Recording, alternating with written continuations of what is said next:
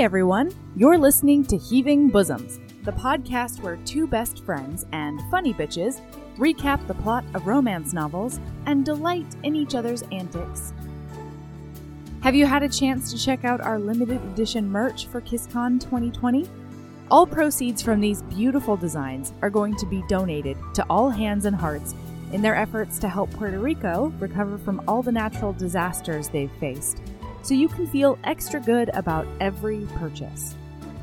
And if you're not a patron yet, you might want to jump on the bandwagon. No pressure, but this week we're releasing part 1 of a 3-part series on the best worst movie ever made, Killing Me Softly. You guys, it's a ride. Today, however, we're getting into our way back machine and revisiting a favorite. Buckle in for IUD queefs, alien languages, and a whole lot more with Barbarian's Mate by Ruby Dixon.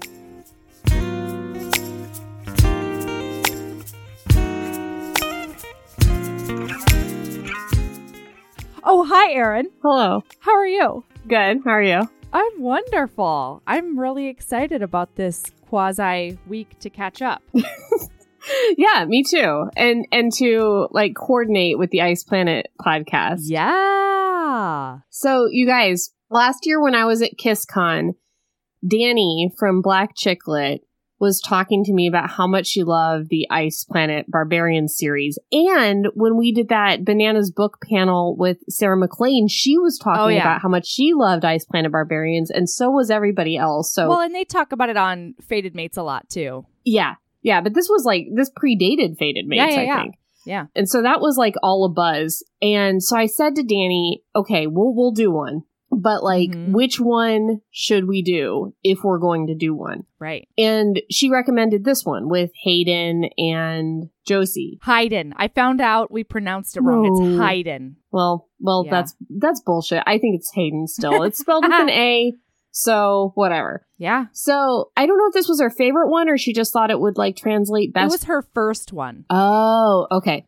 Yeah. But it made sense because we already had a recommendation for it. Mm-hmm. So, my instinct was to do the first one because that's what we usually do. And we're so glad we didn't do that. Oh, yes. Because if somebody recommends a book in a series and we know that there's going to be spoilers for it, kind of like when we did the Duke and I, the 5-star rec we got was for the 4th book, Penelope's book. Yeah. But there's spoilers in it, and we don't want anyone to, like, have the whole series ruined for them by reading. So, anyway, we did this one, and I think it was the right decision. Yeah. It was really, really good. And that's where Danny is in her new Ice Planet podcast right now. Yeah. So big news, you guys. We have 2 or 3 or 4 pieces of big news. So, get your notepad out. Keep a tally. Here we go. Yeah, like don't get a notepad out. Some Ravenclaws just rush to their cupboards to go find it. And there's nothing to write down, guys. It's not that big a deal. But no. I realized, because I posted in the cult last week, that some of our listeners don't know about the new Ice Planet podcast that Danny's been doing, which is Banana Town Bonkers. Thank you very much. But I guess if you're not on Twitter, it's kind of been more of a Twitter thing. You know, it's Danny's been retweeted. Yeah, Danny's more of a Twitter, and also I think Fated Mates has been like, hey guys, look at this on Twitter more, so I just feel like everybody knows about it. Yeah, so there's this new Ice Planet Barbarians podcast. It's called Ice Planet Podcast, and on Twitter it's at Ice Planet Pod. Danny from Black Chicklet is hosting it, and she has guests on each week, which, drum roll please, everybody, we're 2 of the guests! Yay! Hooray, hooray, Separately. Hooray. Separately, yeah. Yeah. So Erin came on to recap what? Oh, that's a great... Oh, come on, man. Okay, what's the one we did for our podcast? Barbarian's Mate is what we did for the podcast. Damn it, that's what I was going to say that I did for Is it Barbarian's Heart? It's the amnesia book, right? I did the one with the amnesia, and he gets his horn broken. Oh, boy. And you got to do that book? Yeah. Is that Roken? Roken. No, that's Erin. This just happened, like, not that long ago.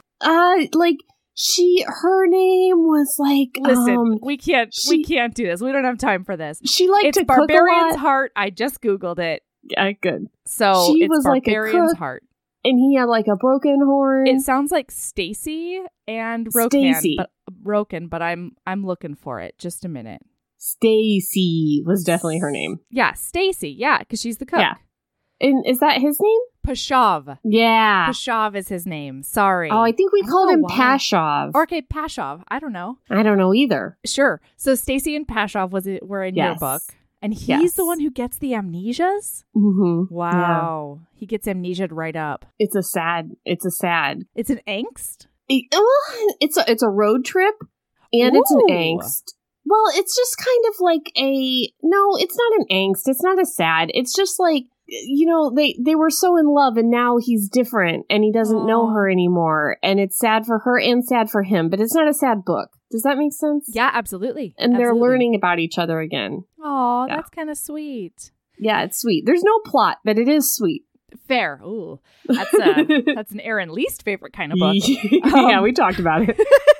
So it's not released yet because she's only on book 5 or 6, I think. Right. Maybe 7. I don't know. Right. I think I had 10. No, 7 was Barbarian's Mate. Yeah. I know we did book 7. And then I did book 10, Barbarian's Heart, with Danny. Okay. And then you did book 11? I did the next book. Yeah. Goodreads and Amazon has numbered them differently. So Danny and I were confused about it.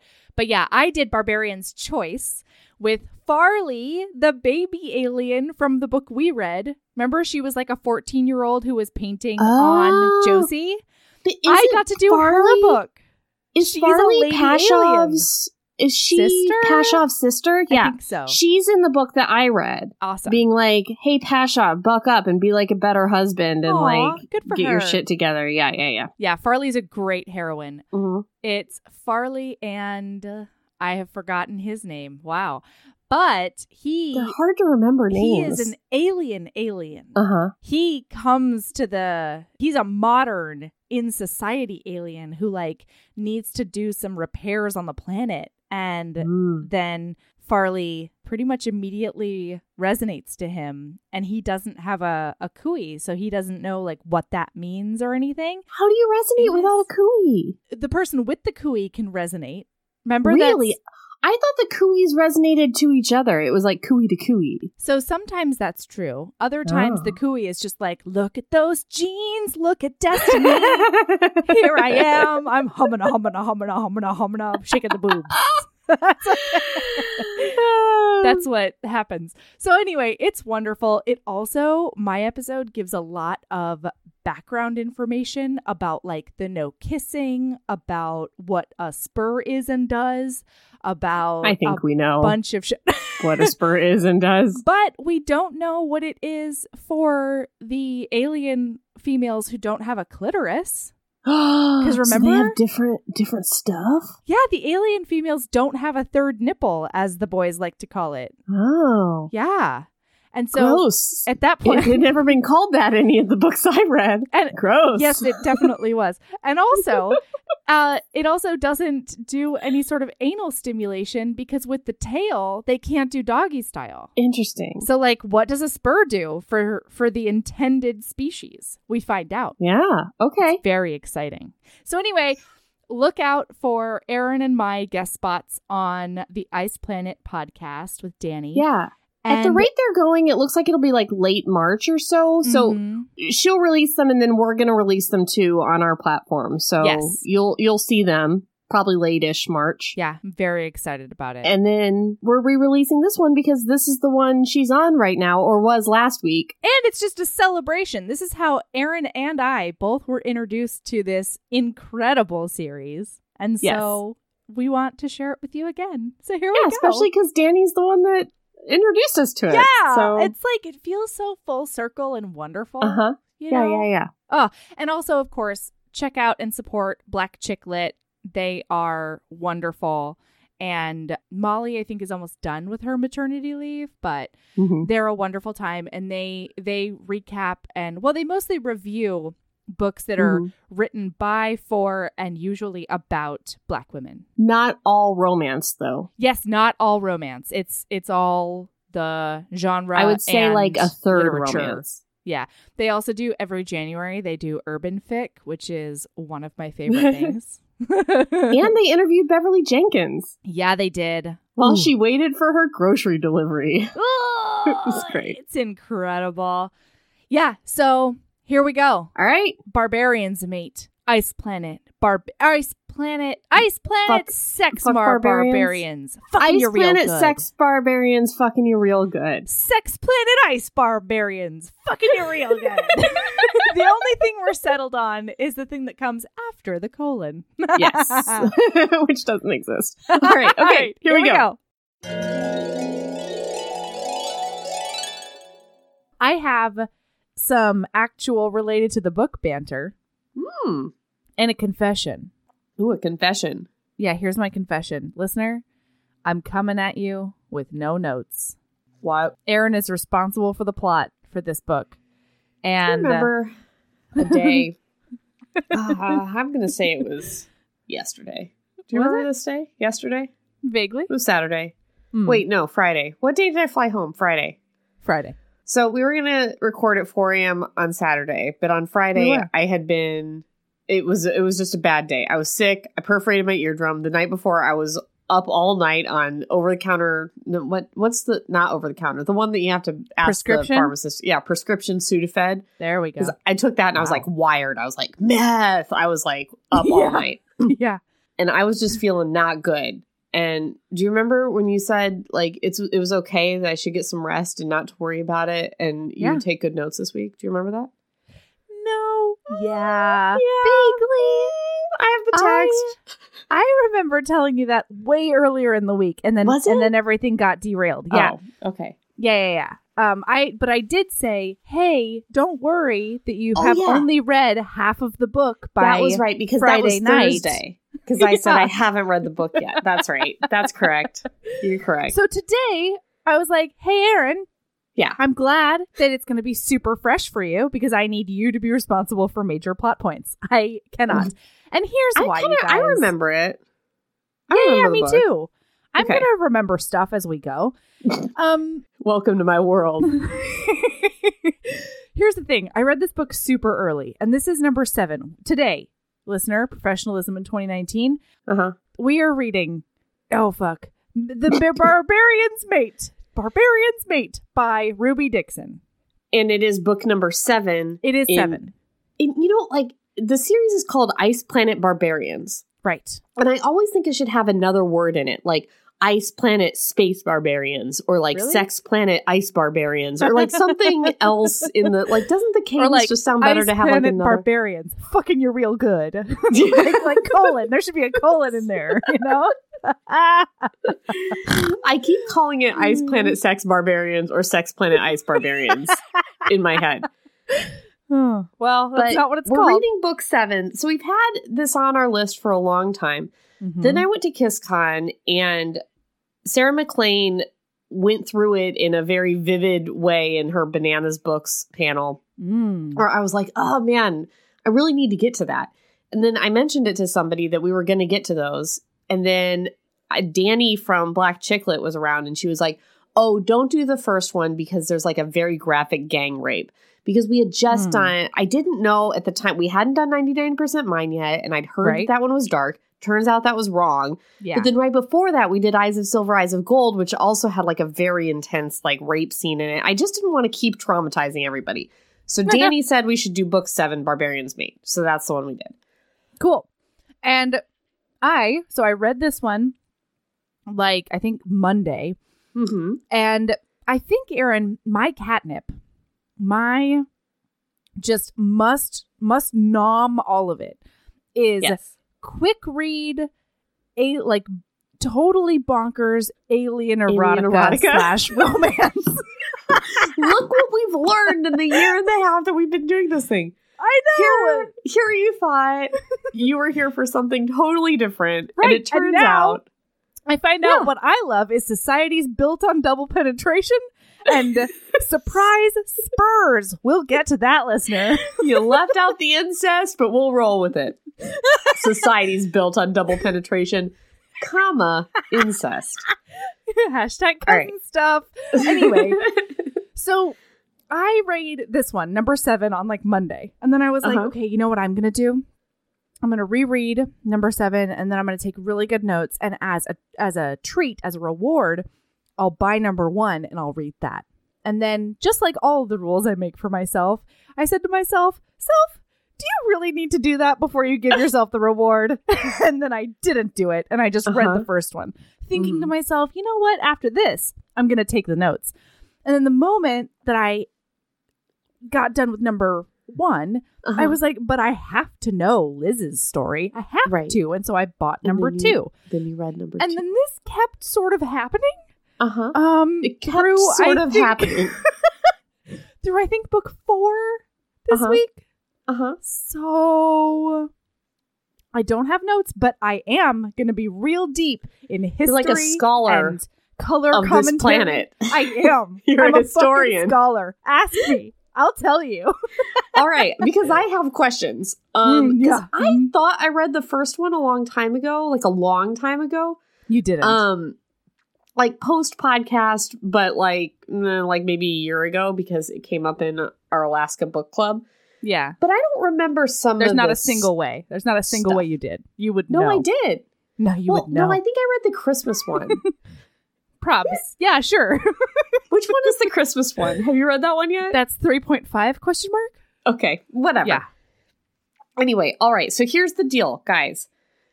There's a bunch of ladies. Oh, from man. Earth. Yeah. 7 of them, I think. There's a dozen of them. Yes, a dozen of them. They were somehow captured by bad aliens. Here's the thing I love about this universe, okay? What she does, Ruby, our beautiful high priestess Ruby, she validates all of the little green men stories that UFOers on planet Earth currently, the actual UFO people, tell. And so all these ladies wake up all of a sudden with like little green men going beep boop bird click like burp, burp, burp, burp, and they're beep boop bird click. That's it. Their language sounds like chirping birds. All right, I got you. I'm here. Yeah. I get it. It's like signs when they're like. That's the one. Yeah. Except like caw, just tossed in there. You know, that's not a click. Anyway, all right, okay, just keep. I don't know why I'm obsessing over this. You say lots of weird things. Just keep going. Okay. Yeah. So they wake up. They're getting probed.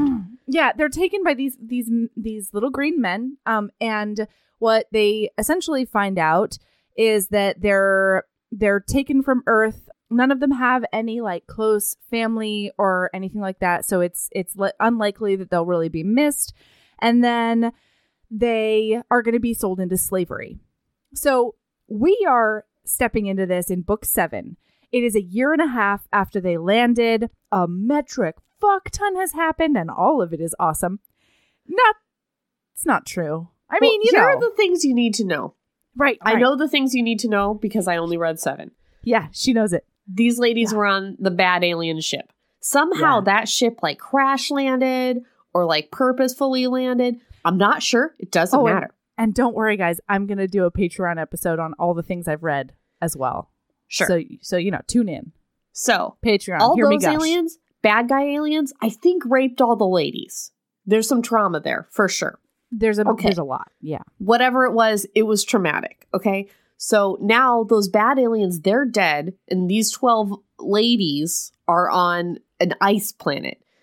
Full of barbarians. Real good. Yeah. And they've got some parasites that are actually symbionts. So, and they're taking care of them. So this planet. I'm doing I'm sorry. Beep bop bird chirp. This is my segment. And it's stuff you need to know about the planet. Right. Bing boom bong. Stuff you need to know. Nope, it's beep bop bird chirp now. We've changed it. Sorry, loyal listener.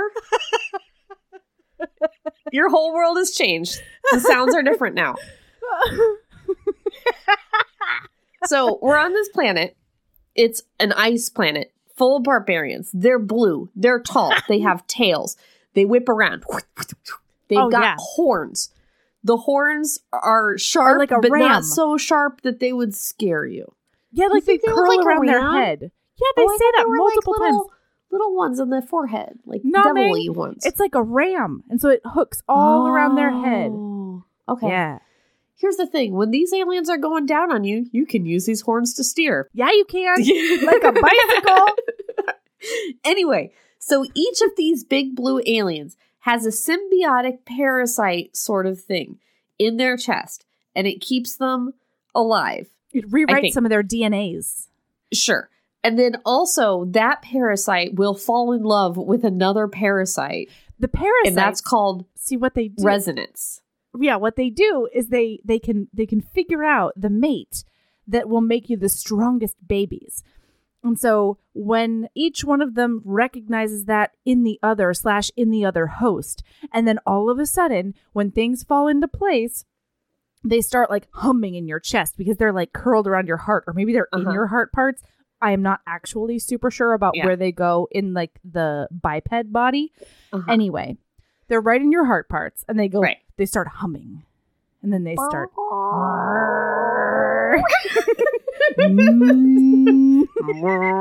I couldn't not hear it. I could not hear a dishwasher noise every time it happened. No, that's all I could think of. Washer noise from the poop robot. Yeah. Anyway, call back. Okay, so your parasite falls in love with somebody else's parasite. So when these ladies got here, they were in pods of some sort. They got them out of the pods. Then they could only survive a week out of the pods, but with a they need to put a parasite in them. So they put parasites into all of the ladies. Also, all the females on the ice planet are dead from a disease of some kind. So they call the parasite a cooey. Yeah, it's called a KHUI, but the girls call it a cootie, which is because that's annoying. Hilarious. You know what? No. In book 7, it's annoying because of the heroine's voice. In the rest of them, it's actually not that annoying. Or maybe I got used to it. I don't know. Maybe I Stockholm syndrome myself about the cootie. But I think Josie was just annoying. Okay. All right. Cool. Yeah. I just love that at the same moment I said annoying, you said hilarious. And that is why we're different. Okay. All right. So do you think that's enough setup? I think so. Yeah. All right. So it's a year and a half afterwards. A lot of the cooeys resonated like on first sight. So the ones who haven't resonated up to this point are getting a little desperate. And Ruby is talented in making that show in the heroine's voice. Because bitch is desperate AF. Because this is the most desperate heroine I think we've ever encountered. Except for Douglas in a knight in shining armor, because that bitch was desperate. Like that bitch would settle for anything. Yeah. So we're at a campfire. Josie, of the ladies, she is the last to resonate. She's not resonated with any of the aliens. She's the last lady with no babies and no alien husband. She's sitting at the campfire, and she's like, God damn it. I know that the reason that I haven't resonated is because I have an IUD inside of me. And it's preventing my cootie from singing at another cootie parasite. I can't believe it. Sometimes I just cannot believe I'm saying these words. Yeah, because you have to be fertile in order for the cooeys to like even care. So then she's just chilling out. Yeah. Hanging out by the campfire. She's getting painted because there's a celebration because one of the couples are fucking in a cave because they just resonated. No. Yeah, it's something you Tiffany. Her best friend. Hey, Tiff. There was this woman I used to know that I didn't like whose name was Tiff, and I always called her Tiff. I know. I can't not do it. Okay, all right. Anyway, so she's just chilling out. And then she stands up. I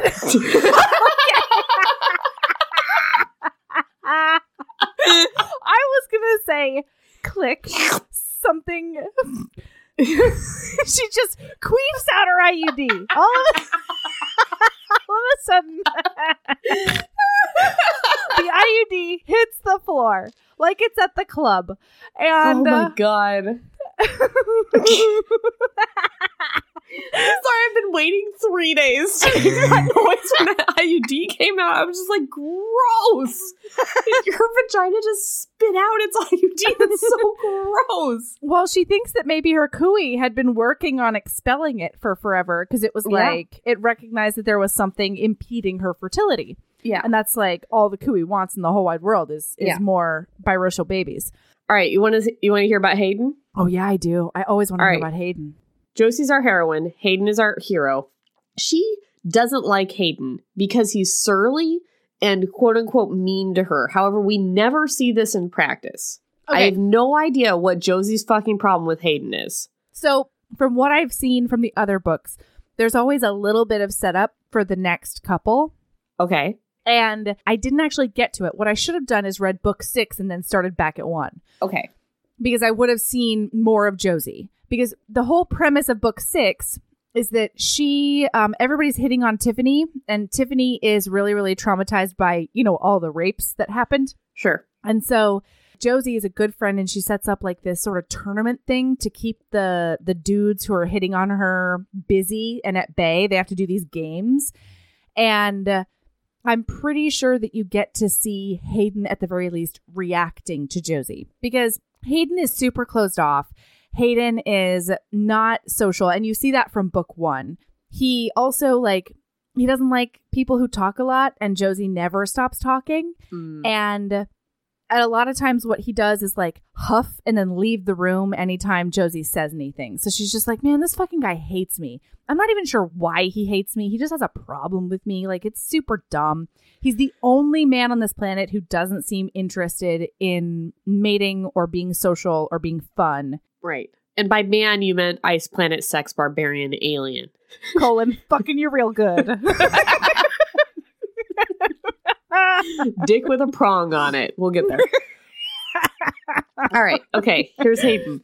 He's at the campfire. Hayden. My least favorite person in both of the Sakui caves. That's what the aliens are called. The Sakui.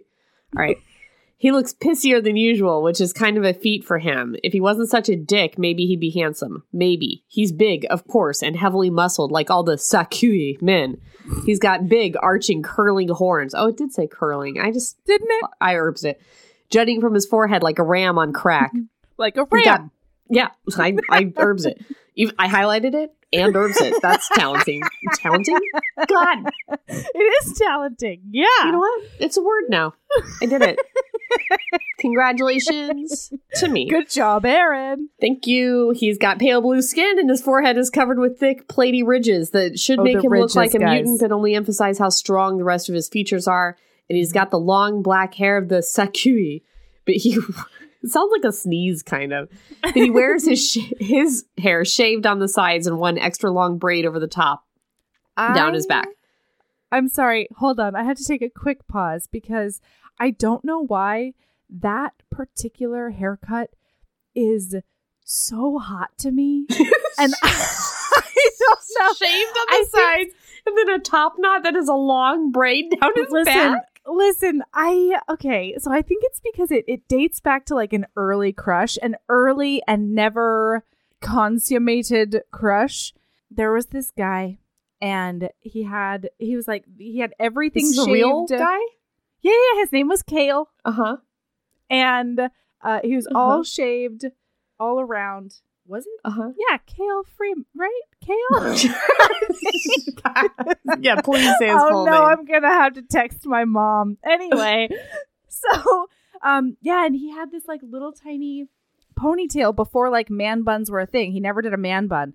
But I don't know, man. There is something so I think a lot of guys in, the late 90s had, the shaved on the bottom, ponytail on the top going on. I definitely remember that. I don't know. Being a thing.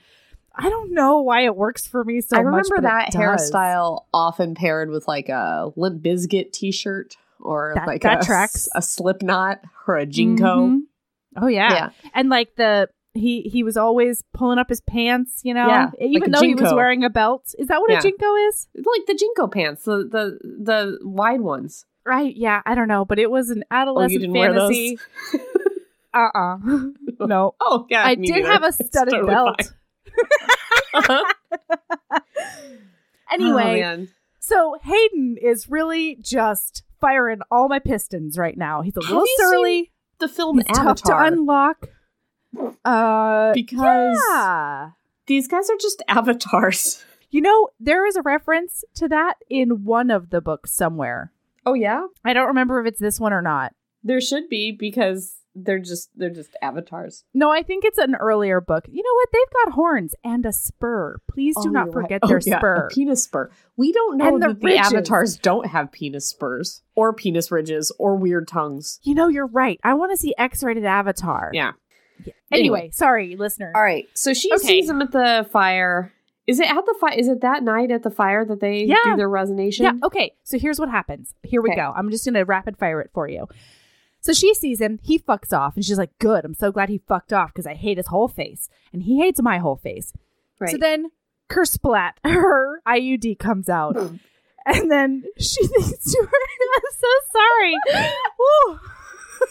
So then she thinks to herself, ooh, I'm going to take my chesticles and I'm going to... she just leaves it there on the ground? Or do you think she picks it up? What do you think she does? Do you think she's going to like frame it? I don't know. I don't know. It's gross. I'm sorry. You are the person that in Virgin Romance Novelist, you told me that you would contemplate picking up a vibrator that had just been up my vaginal canal without a Kleenex. Yeah, so because I love you. But this is gross. Her picking up her own vaginally coated IUD. No, picking it up wouldn't be gross. Leaving it there would be gross. For somebody else to stumble upon and be like, what's this alien contraption? I've never seen plastic before. Yeah, like maybe I should clean my teeth. Weird. Yeah. Yeah, is this a toothpick? That's what's gross. Fair. Responsibly picking it up and disposing of it, however they do on Ice Planet Sex Time, is the right way. Fucking you real good. Okay. I'm gonna get over that soon. All right. So she is like, I'm gonna take my cooey and I'm gonna point it at some men's. Here I go. Oh, I'm gonna start with the old men's just to make sure that I'm not getting them. And the cooey is silent. And so she's like, oh, I'm gonna go over to the hot men's. And so she goes over to them. Nothing happens. And she's like, I guess we'll have to wait because tomorrow they're going over to the other cave. There's 2 caves, y'all. There are so many people now. There's 2 caves. She's like, maybe my mate is over at the other cave. So she goes back into the main festival area and all of a sudden her cooey starts resonating, but there's nobody in front of her. And then she's like, what is my cooey doing? And so she turns around and guess who's standing there, bitches? It's Hayden and his surly face. I look down and my small boobs are vibrating.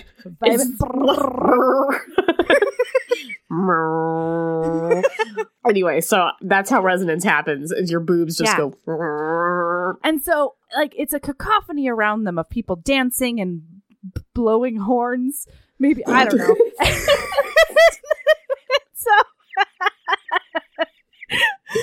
So she and Hayden are like, she's like, oh, fuck, not you. And he's like, oh, man, like, this isn't what I wanted either, but, like, come with me. And she's like, I'm not going anywhere with you because I hate you and you hate me. She's so mean. So he's like, do you want to, like, do this in front of everybody? Because the cooey demands that we get our fuck on right now. And she's like, well, we better go then. So they go into another cave and they start chatting. She's crying and she's like, I can't believe my cooey is such a bastard. My cootie, sorry. Is such a bastard. And it's done this to me because you're the worst. And he's like, well, this isn't what I wanted either. Right. And there's a moment that she's pretty unfair, but also pretty understandable because she's telling him to his face how much she hates this. Let's review. She's visibly crying. Right. And then she's like, hold on. I don't like the fact that he just told me that I am not his first choice. Like, that doesn't feel good. And I'm like, no. Josie, maybe have some empathy? Like, just like, do you hear what you're saying out loud? I know. So anyway, so she asks him, she's like, wait a second, I thought you had a mate. Ugh. Because you can only mate once, you guys. Once you mate, that's over. Like, if your mate gets killed by a wildebeest, you don't have one anymore. And you're never having one again. It's horrible. You can still bone, but it's like, it's like fairies. Like, it's very similar to fairy times. It is. And the boning between resonance mates, which is what they call them, is like an elevated, like you're on ecstasy, you're having the time of your life kind of boning. Whereas like the other stuff is just, pedestrian sex. Yeah, like fairies. Anyway, Fairy times. Like fairy times. Exactly. So he's like, it's complicated. Right. Regarding his former mate.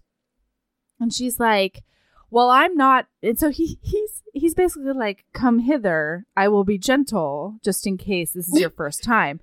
And he thinks to himself, I'm not going to tell her that it's my first time, because Hayden is also a middle-aged virgin. Yes. Like, he's rough times.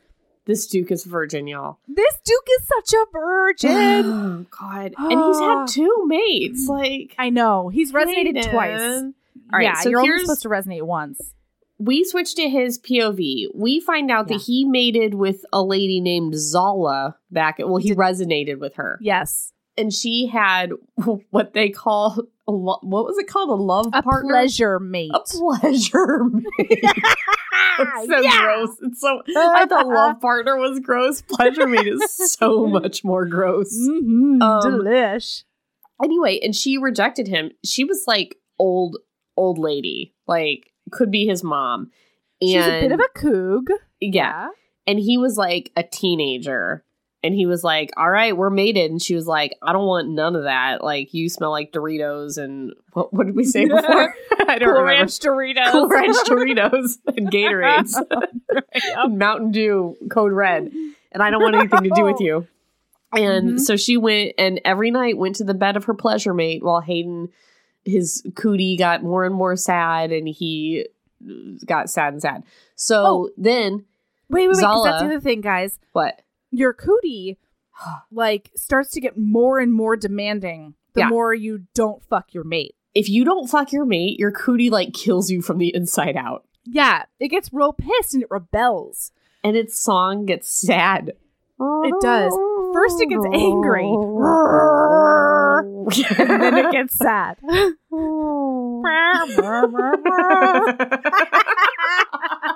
know what I think of is in The Little Mermaid when the seagulls sing that's Oh okay. man. Okay. All right. Back to business. Zala. So here's the one thing that is a little bit it's a little bit murky in the lore, because he says that she died of the Kui sickness, and that at first seemed like she didn't obey her Kui, and so her Kui murder-related her from the inside, right? Mm-hmm. But the Kui sickness was something that sort of swept through the cave, and it diminished their numbers by, I think, about half. So I think that it might be 2 different things, but they were coincidentally happening at the same time. Well, or perhaps her Kui was weakened. Exactly. Yes. Yeah. But so she and her pleasure mate died. So there.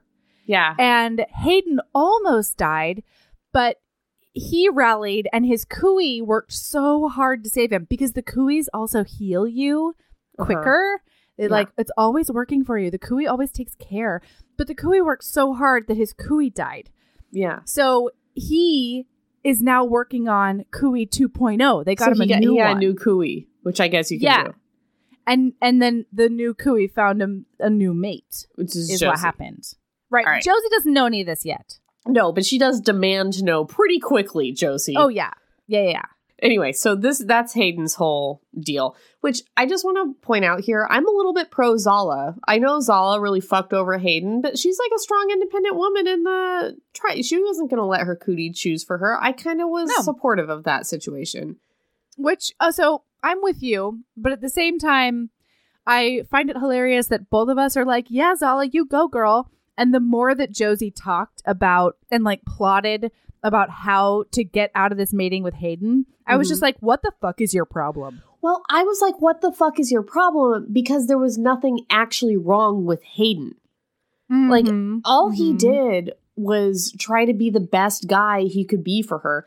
All she she was constantly talking about how fucking desperate she was to mate with somebody and have a baby. Like, if it had been Zala's situation where she was straight up in love with somebody else, didn't give a shit about having a baby, and Hayden was a dick to her, then fine.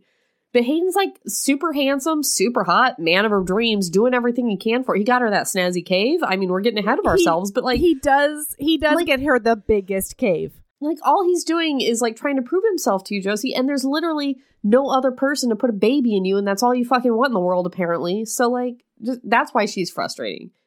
I think in Zala's book, we would have been pro Zala. Totally.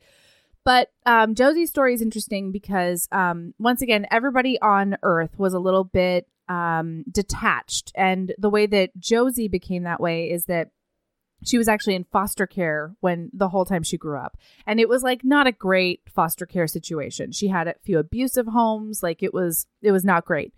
And so her whole thing is, yes, the only thing she wants in the world, the only thing she's ever known that she wants is that she wants a family. She wants children. But more than that, she wants to create a stable, loving environment because that's what kids deserve. She does not believe in creating kids because you want love or because, you know, the Right. population needs it. She wants to create like the idyllic sort of family.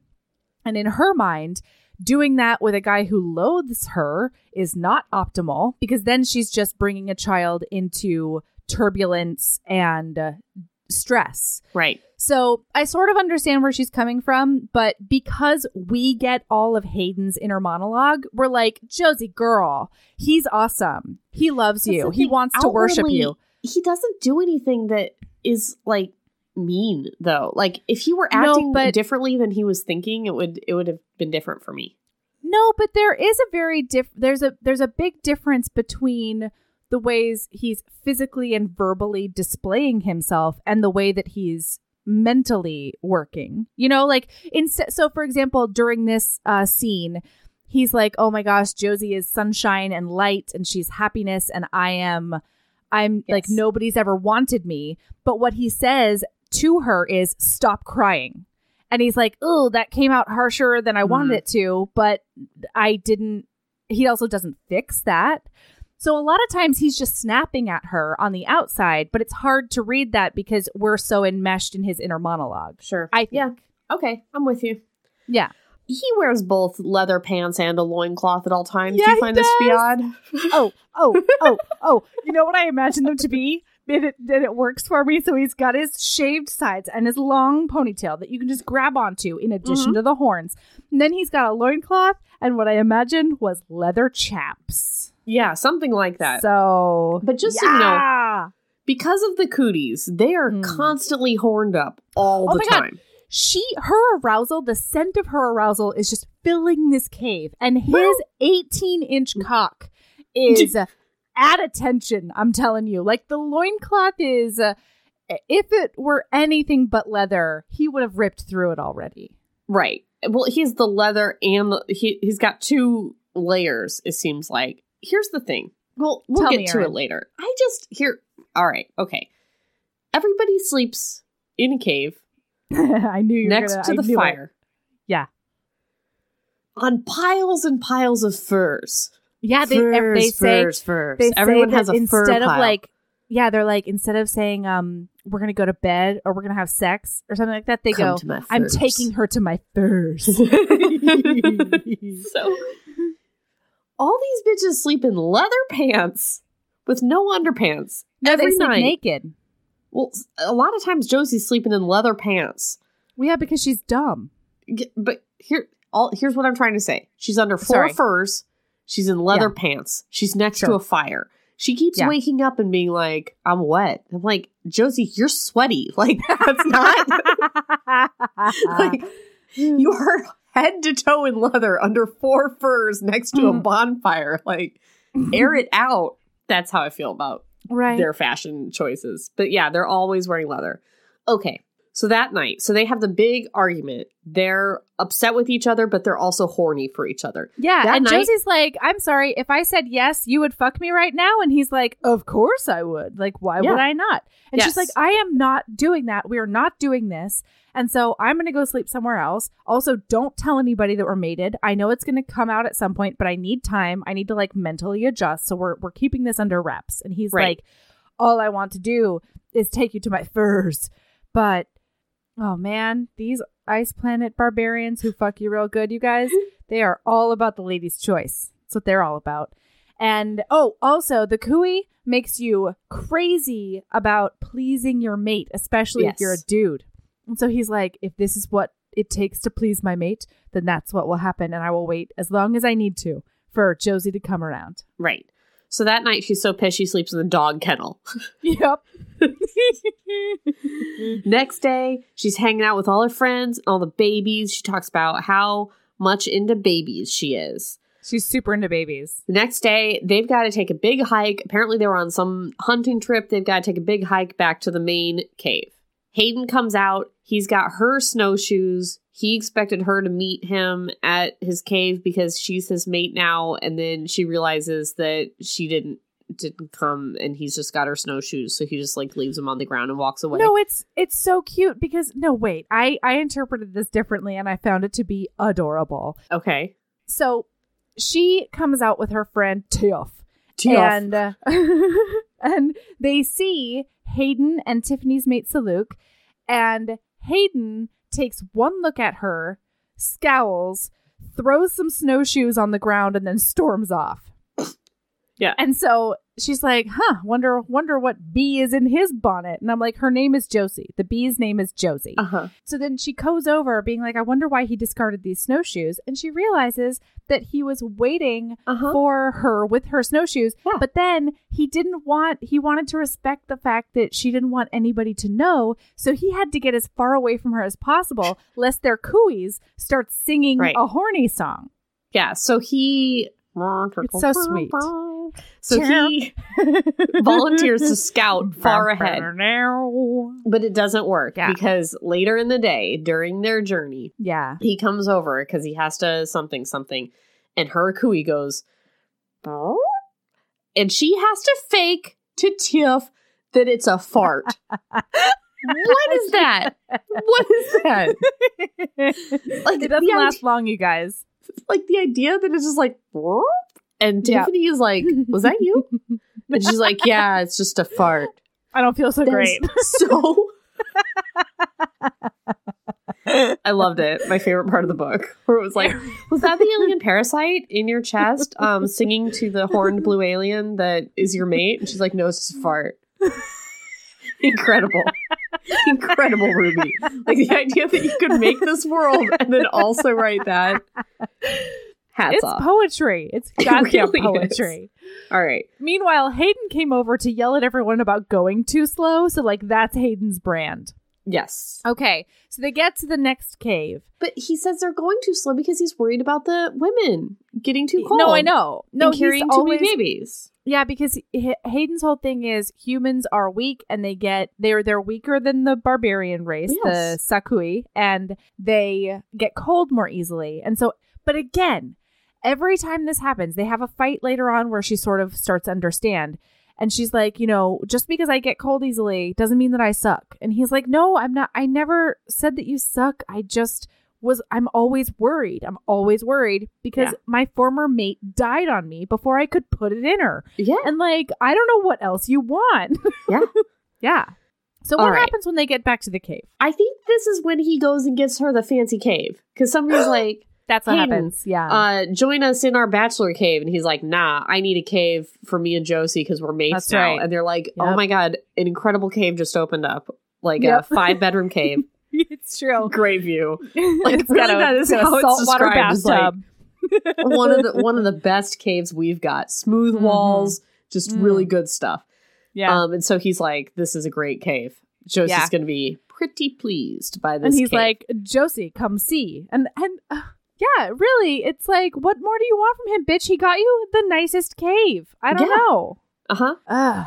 So he gets to the cave, he makes a pyramid of dung and starts the fire. And I want to know what the ventilation situation is in these caves because they're always just setting shit on fire, literally.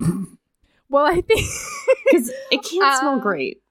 Listen, well, certainly in the main cave area, there's a hole in the center right above the hot water spring, the hot spring bath. Yeah. The naturally occurring hot spring bath. So But have you ever used dung as a fire starter? I haven't. It's not a great smell. And I've never... I hear you. The words are never, we put more wood on the fire. There's occasionally coals, but it's mostly shit. And I just feel like the smell in these caves is probably pretty bad. What I did in my brain, because it's Davisti dung, and what I did in my brain was say, those Davisti, they smell so good, and their shit smells even better. That's what happened. They're alien. It's alien shit. It smells great. That's right. It smells great. All right. So then that night, she sleeps in the cave with him, but like separately. Yeah, he puts her in his furs, and then he camps out across the room because that is what will make his mate happy. Meanwhile, and she's like, "Hey, don't try anything while I'm asleep." And he's like, "Why? Why would I do such a thing? I would never do that. Like this. This is not our culture of aliens. We do not do rapes." But like, also like later on, he definitely says aliens do rapes. But we'll get there. Just like put that little notch in the. I don't know what to say. Remind me later. There we go. In my mental bank. I don't know. All right. So this is where she wakes up. She says, again, leather pants, furs, dung fire. All right? Dung fire. Yeah. Okay. I wake up from an exhausted slumber, feeling rather refreshed and horny. God, so horny. My hand is between my legs and I absently cup my sex. The heat of my body seems to be greater there, and I'm a little shocked to realize that I'm so wet that my leather leggings are damp against my pussy. I can't believe I'm comfortable reading these things at this point. Like, I love it. Oh God. Anyway, okay. I love this transformation. You're just a kaleidoscope of wonderful. I push against the folds of the fabric and let them rub against my aching flesh, and a tiny moan escapes me. So she moans. Okay. She accidentally moans. So here's the like. She's definitely just sweaty, right? Like she's sweaty. Like she's under all those furs. Anyway. No, she's also wet AF. I'm just saying, like, she's got to be so hot in there. Okay. Yeah, props. Then he hears her moan. Nope. That's not the next thing that happens. Damn it. She gets done doing her moans, and then she takes her hand out, and then smells it. We get this Does she smell it? No, but it's bad.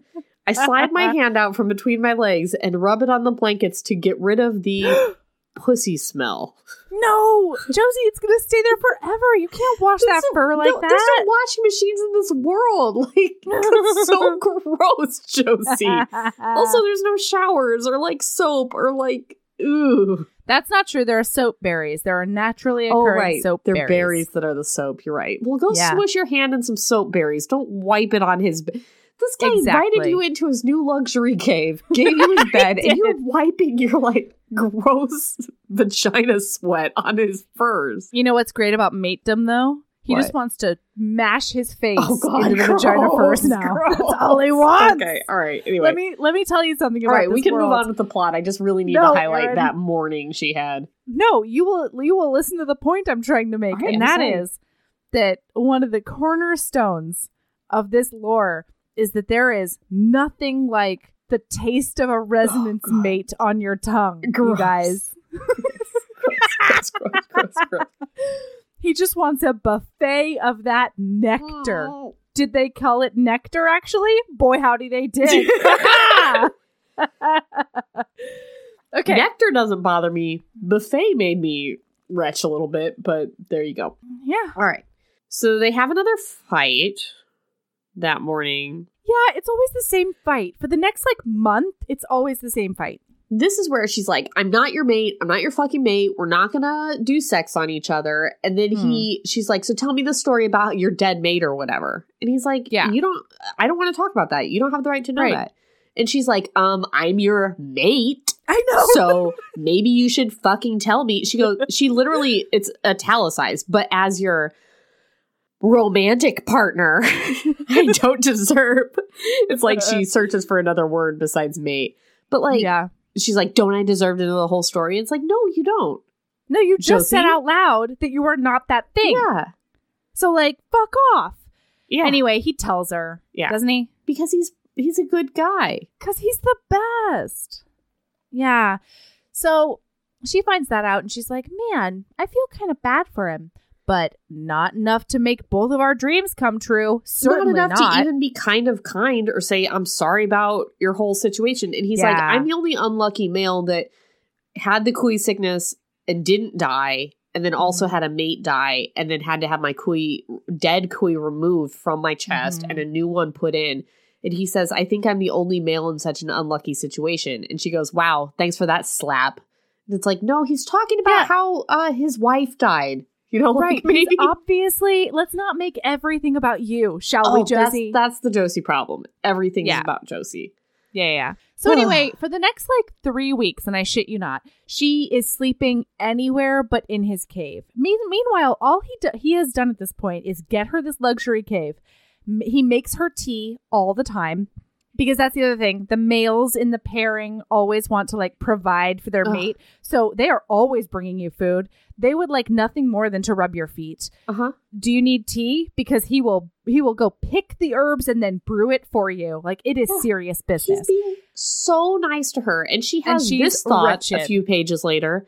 I think about Hayden and his terrible story. He wants me to be his mate, his second chance at a family. If it were anyone else, I'd feel sorry for the tragedy they'd endured. But it's Hayden.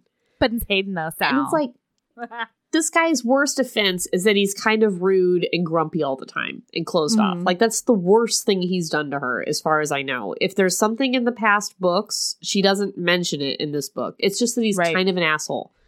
And not even, overtly, just kind of, closed off. It's you can't feel sorry for him that he nearly died and his mate died and he had to have his Kui removed. It's a horrible story, but it's Hayden. Yeah, she's such a bitch. The only reason that I tolerated Josie is that, again, a lot of times Hayden has so many opportunities to dissuade her of all of her illusions. She literally says, you hate me and I hate you. And instead of saying, no, Josie, I don't hate you. This is a misunderstanding. He just thinks to himself, oh, God, she hates me. My mate hates me. That's all he can think about. And so once again, he never tries to build a verbal bridge. And I think that's what Josie needs. She says, I hate you. And she says she hates him constantly. So why would he want to put himself out there and be like, I don't hate you? Before he ever said anything to her, when they resonated, she was like, this can't be. I hate you. Yeah, that's true. So why would he, why put yourself out there for that evil, Well, because he's trying to get it in, God, do what you gotta do, Hayden. But think of his situation with his former mate. It's all happening again. Why would he? Listen, I know. Listen, I'm here for Hayden and I hate Josie. And that position is not going to change. I know. All right. I know. So she's sleeping in other caves. She's sleeping in storage areas. Yeah. She's sleeping anywhere but with him. And meanwhile, he just keeps on bringing her presents periodically. And he's sleeping in a luxury cave all alone. But then she sees him naked. Oh, is that when this happens? Yeah. Oh. It's the first time she's ever seen Hayden naked, even though they all bathe in a communal pool in the center of the cave system. How does that work? It's been a year and a half. Yeah, I don't know how she's never seen Hayden naked before, but she says that. Yeah. You guys. He's got a pretty big dick. I don't know if you guys have read an alien sex novel before, but his is a good one. Thickest one she's ever seen. Magnificently broad. Heavy balls. Didn't need that description. I didn't need the heavy balls description.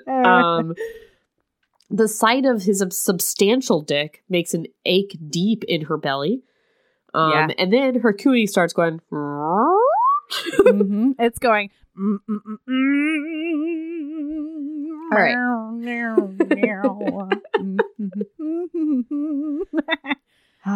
Okay. So she says, I want to mate. So images of touching him all over move through my mind, and I have to fight the urge to rush over to him and tackle him to the cave floor. This isn't what I want. I want a mate that loves me, not someone who can barely tolerate me. I can't bring a baby into this world in any other way, no matter how badly I want to be a mother. And I wrote the note, maybe he'd like you if you'd stop being such a bitch to him all the time. Oh, man.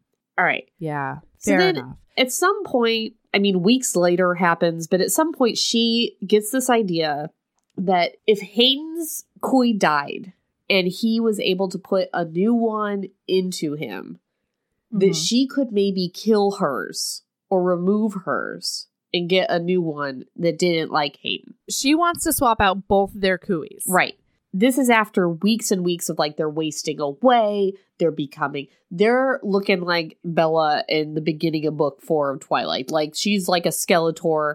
She can't eat. He can't sleep. Like they're dying. Their kuis are eating them from the inside out. So he decides, okay, if this is what she wants to figure out, if he's like, there's no way to get rid of your kui. That's not a thing. But she thinks that there's a machine that can do it at a spaceship. Yeah. There's a spaceship machine. So turns out, this is also a part of the lore that doesn't make a whole lot of sense, but I will address it on the Patreon. Basically, almost 300 years ago, the way that the alien race got there was that they were on like a pleasure cruiser, and the pleasure cruiser crashed on this ice planet. So like 60 of them were stranded there, and then now it's 300 years later. So they call the spaceship an Elder Cave, and 300 years later, some of the things work and some of them don't. In book 3, the surgery machine worked. So I think that something happened to it between book 3 and book 7. It is now broken. Yeah. And there's one of the other humans. Yeah, one of the other humans is attempting to fix it, but she's not sure like what the status is. So Hayden is like, the only thing that is like the cornerstone of my personality now is pleasing my mate. So if she's really serious about wanting to take out her kui, I don't want to take my kui out because it doesn't seem right. But I will go with her and support her in taking out her kui. So he is going to take her to the Elder Cave and try to make this happen for her. Right. So they hike out to that Elder Cave. They're hiking and hiking. Harlow's just like, surgery machine is broken and doesn't really like, I don't think she has a lot of initiative to fix the surgery machine. She's just like, she is a new mother. And I do not want you coming at Harlow. She is dealing with a newborn.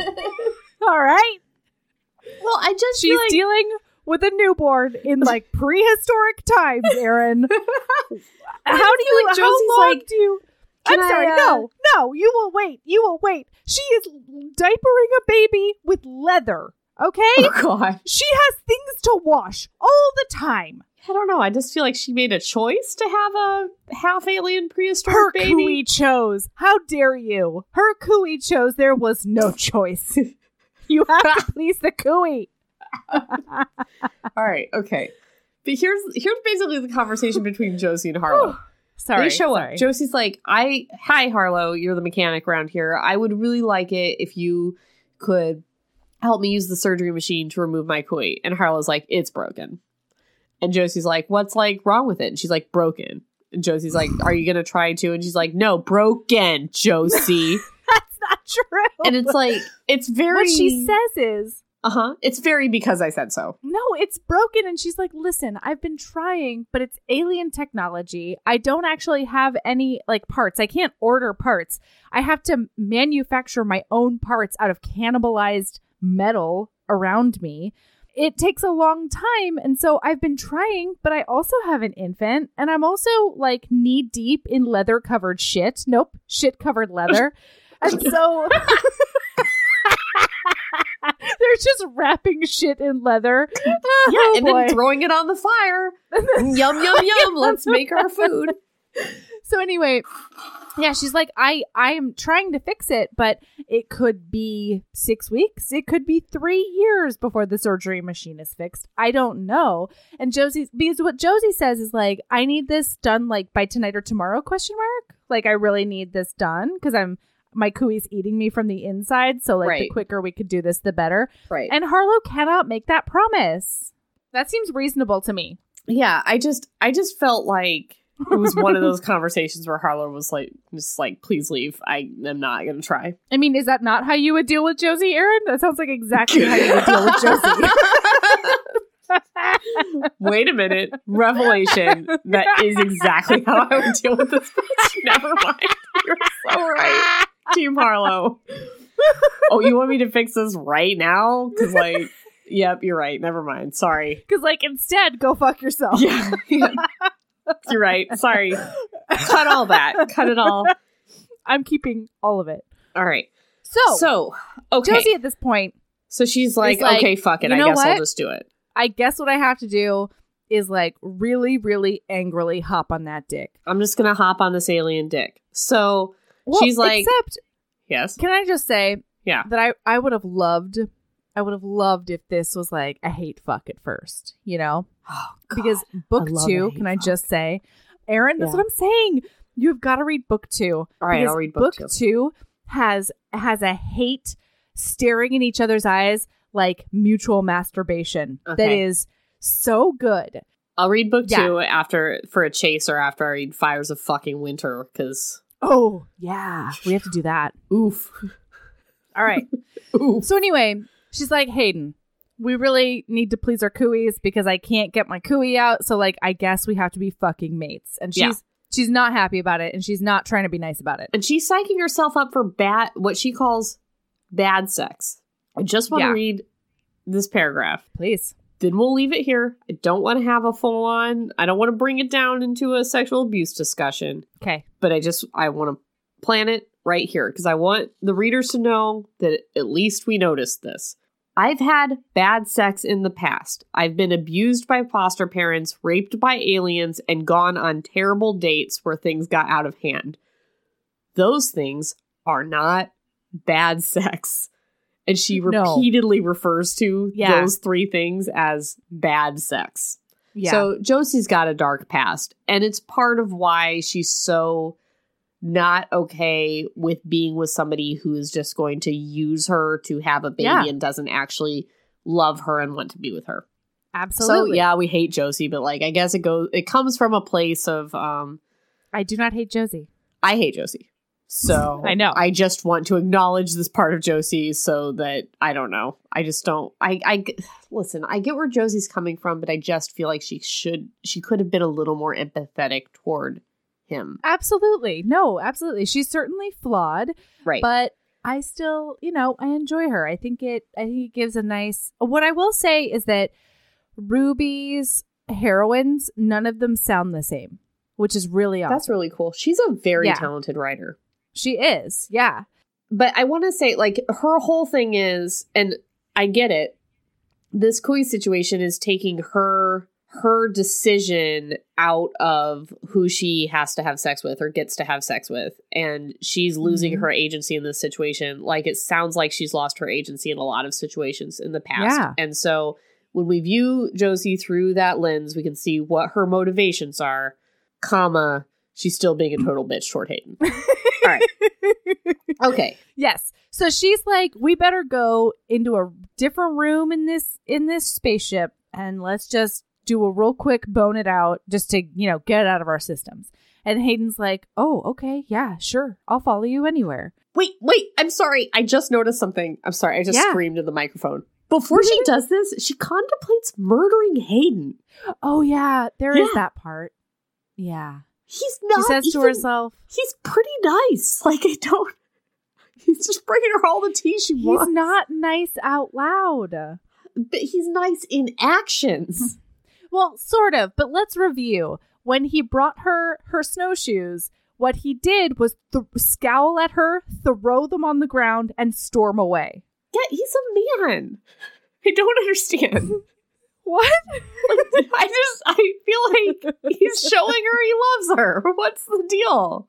I don't know. She's just mean. Yes. Maybe her love language is different. Yes. Okay? She needs verbal affirmations. And she's not getting that from Hayden, so she can't see it. She's just like, oh, he just wants to bone me because his cooey and his body are telling me that he wants to bone me, but he doesn't like me for me. And I totally understand that coming from her. Anyway, so, and so she might contemplate a tiny bit of murder, but she quickly turns the ship around. So mean. She turns the car right around. Yeah. So now they're going to She goes out. They're going to fuck. So they go into the place. And she's like, maybe we could start with some kissing. And he's like, kissing? What is this kissing you talk about? He's like, oh, yes, I have seen the other people do some kissing. And so he tries to do that. But then he's a pretty quick learner, right? No, he does not try to kiss her. No. So she actually gets frustrated in that he doesn't try to kiss her. Oh, I'm so sorry. Because he doesn't know what it is yet. Sorry, guys. I'm getting my books mixed up. She doesn't say anything about kissing in this first one. She's just like... You know what? Josie is so unfair because in a society where she knows, she's talked to all of her bitches before, she knows that all of them had to be like, hey, there's this kissing thing that humans like to do. Yeah. And all the aliens are like, oh, you mean like mating with mouths? So everybody else had to be coached. You know, they all talked about it in their girl circle. But she's sitting there and being like, unless he smooches me, this motherfucker better kiss me. This is over. Yeah, he better bring it upon himself. He better think of it himself to kiss me. Otherwise, I hate him. And so that's pretty unfair. Yeah. Right. Yeah, just tell him what you want. You know, all he wants to do is give you what you want. Yeah. And so she's sitting there. She's like, okay, we can do this. She goes into a room. It's got one of those doors that's like, yeah. It's like got a button. So she goes in. She sits down on a hard steel bench. Yeah. Yes, and all of the barbarians are incredibly mistrusting of the Elder Cave, and all of them, like, do not know how anything works. Right. There's like a stainless steel slab, and she's like, all right, this is where we're going to do it. And he's trying to be very delicate and, like, touching her hair and, like, trying to, like, he's kind of touching her boobs a little bit and, like, trying to do some foreplay. Tits. And she's sitting there fuming, being like, why isn't he fucking kissing me? And then she says things such as, he's like, do you wish to be my mate, Josie? And, like, he's trying to get consent from her. Do you wish to be my mate, Josie? She's like, honestly, no, I don't want it, and I don't want you. But I can't do this anymore, and I feel like we're stuck treading water and just getting weaker and weaker. So this is what we have to do. Yeah, it's like she's so mean.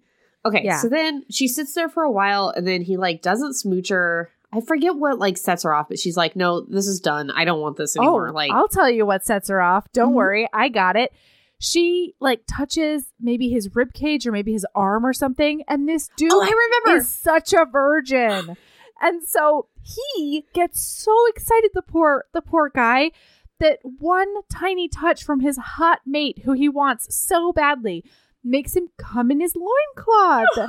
And so now he's got cum splattered loincloth that's just sticking to him. He whips around and he's against a wall and he's just like, fuck. How do I show her that I'm not like, that, like, because all he remembers is his former mate Zala laughing in his face about what, like, a tiny boy he was. Right. And he doesn't want that to happen with Josie. And so he's trying to figure out what to do. And she's like, what the fuck, dude? And he's like, I don't, and he gets frustrated. And then she's like, oh, fuck this and fuck you. I was going to demean myself by getting in your pants and letting you get in my pants. And now I'm over it and I'm done. And so she pushes the mystery button that makes the steel slab door go open and then close. And he, meanwhile, is just like, oh, he's wiping up sperms from his loincloth. May I just say this? Yeah. This line? Yeah. Well, this is before it all went south. Oh, sure. Her kui is singing loudly in her breast, and her scent is so ... overwhelming. And I just wrote, it really is a fart. It's a fart! And then the scent is so overwhelming. Like, I just can't get it out of my head. Anyway, and you know what? Even farts smell good to resonance mates. That's how deep it is. Yes. God, gross. So she's storming another part of Josie that is so storming off and then being like, why won't he follow me? Girls, we've said it before. We'll say it again. It doesn't fucking work. Do not storm off and then be like, why didn't you follow me? They never want to follow you. They're never going to follow you. Or maybe you know for a fact that your alien barbarian mate doesn't know how to work anything on a spaceship, so maybe he doesn't know how to open the door. You guys, she's like, why didn't he follow me? This is so shitty. He doesn't even like me. And then it clips back to his narrative, and he's like, I'm stuck in this room. How does this door open? He's banging I want to go to my mate. I'm so covered in cum. I need to go find my Josie and tell her that it was my problem, not her. But boom, boom, boom, boom. I don't know how to open this door. Oh, God, it's so good. So then she's like, you know what? I am done with this. I am done with everybody thinking I'm a weak little human. I'm done with this kui deciding my destiny. I'm done having no agency. So I am fucking off forever. I'm over it. I'm done. Yeah. So she gets up a bunch of supplies while nobody's looking. And she's like, stupid. I'm just going to go find this cave by the sea and I'm going to live there for the rest of my days. For the rest of my life. I've never here I go. Hunted? Never gathered? Hunted. Nope. Or I don't know, any of the things that you have to do to survive in the wilderness. She's never done. She just takes like a handful of fucking granola and she's like, this is me surviving on the ice planet alone on the glacier. Can't wait. Yeah. I don't know how to... Oh, she does know how to make leather. I will say that what I found out about Josie before is that because she couldn't resonate, she wanted to figure out a way to be useful to the tribe. So she's been learning a bunch of crafts. She's been doing baskets up the yin yang. She's been tanning a bunch of hides. She's been doing, work to make sure she also has a place in the society. Huh. So I think she does have some skills. Okay. Just maybe not bringing down beasts, which is the number one skill you need to have. Yeah, that's like the one. Right. Anyway, so she fucks off. She's hiking, trying to go to the ocean because there's this ocean cave she's trying to get to. Yeah. Meanwhile, clip back to poor Hayden. He falls asleep. He falls asleep with his sperms all over him. Then he has a fucking wet dream. He wakes up with more sperms all over him. He says, I wake up sometime later, cooey humming, my cock still hard and my breechcloth wet again from my dream, and still no Josie. Cursing, I rip one of my decorative panels from my leathers and scrub at my wet belly and groin. Twice now, I have come in my pants. I snarl as I toss the wet leather aside and then push the wall again, trying to get it to move. Like, I just love that she's all on having her, like independent woman adventure, and he's still stuck in the room, just coming and coming and coming, and he can't control himself. Poor guy. Yeah, so it's been hours since she went to Eat, Pray, Love by herself. And since she went to Eat, Pray, Love by herself. And finally, they hear, the people who live on the ship, Harlow and her mate, hear this pounding. And so they go and find him, and he's like, I need to find my Josie. And they're like, we thought you both left. Like, I don't know. There's no mention on the fact that he's just like cock out, like covered in cum when they open this door. It smells completely like sperm. Oh yeah, and his cooey's been humming the whole time, so it's just like fart smells. God. I'm sorry, guys. I'm sorry this is all we talk about is farts and stuff. I'm sorry. That's not how it is. A sound is different from a smell, Erin. When her cooey is singing, she says it smells overwhelming. All right. So then here's the best thing about Hayden. Realizes Wait. I love Hayden so much because his inner monologue here just made me want to jump all of his bones. He's like, okay, what's going on? And they're like, we thought that Josie was with you. She is not here. They asked the ship. And the ship is like, there are only 3 organisms on this bitch. So the other one is gone. And he's like, oh no, my mate has nothing. She doesn't know how to, she's so weak. She doesn't know how to survive in the wilderness. And then he realizes that she raided his pack for like travel supplies. Yeah. And he's like, my clever mate. Yes. My resourceful Josie. Yes. And so he's like, you know what? All right, I'm going to follow her. I'm going to see what's going on. Yes. He very soon realizes that she's not going back to the main cave. And it seems as though she's heading in the direction, of this shoreline or whatever. May I read you a passage that you blew over, though? Sure. He sees Rook kiss Harlow. Oh, yeah. And he realizes it. He presses his mouth to her forehead. A kiss, the humans call it. A kiss. I did not give Josie a kiss. I did not hold her in the tender, easy way that Rook holds his mate. And I am ashamed. There are so many things I have done wrong this day, and I will right them or die trying. Anyway, Hayden. So he's following her, follows her tracks. Yeah, and he's like, you know what? He can see her, but he's staying far enough back that she won't notice. And he's like, my Josie is clever and resourceful, and she's shockingly capable. But I do not like that she never looks behind her because, beasts and stuff. Yes. And she'd be able to see him. Yes. So he's like, I could go, and he like camps out. Yes. Around Can I read her another cave? Hayden passage from this time? Please.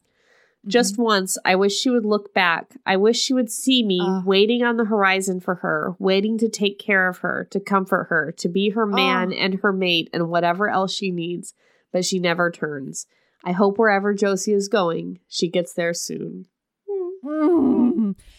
And he's like, I could go, like everything in my being wants to go into the cave that she's currently in and be like, I take care of you now, and like really caveman at her. Yes. But he's like, she's obviously on a journey, and I'm just going to be here to make sure that I can support her and murder anything that tries to murder her. That's my job right now. I'm going to let her do what she wants to do. And it's gorgeous. He's such a feminist, and I'm so into it. I just love Hayden so much. I love him. She gets to the ocean. Yeah. She uses a spyglass that she took from the Elder Cave and like scopes out that ocean. She peeps a bird. That's the one. She peeps a sea monster. She peeps a spaceship. So she goes down. She peeps a crashed spaceship. Yeah.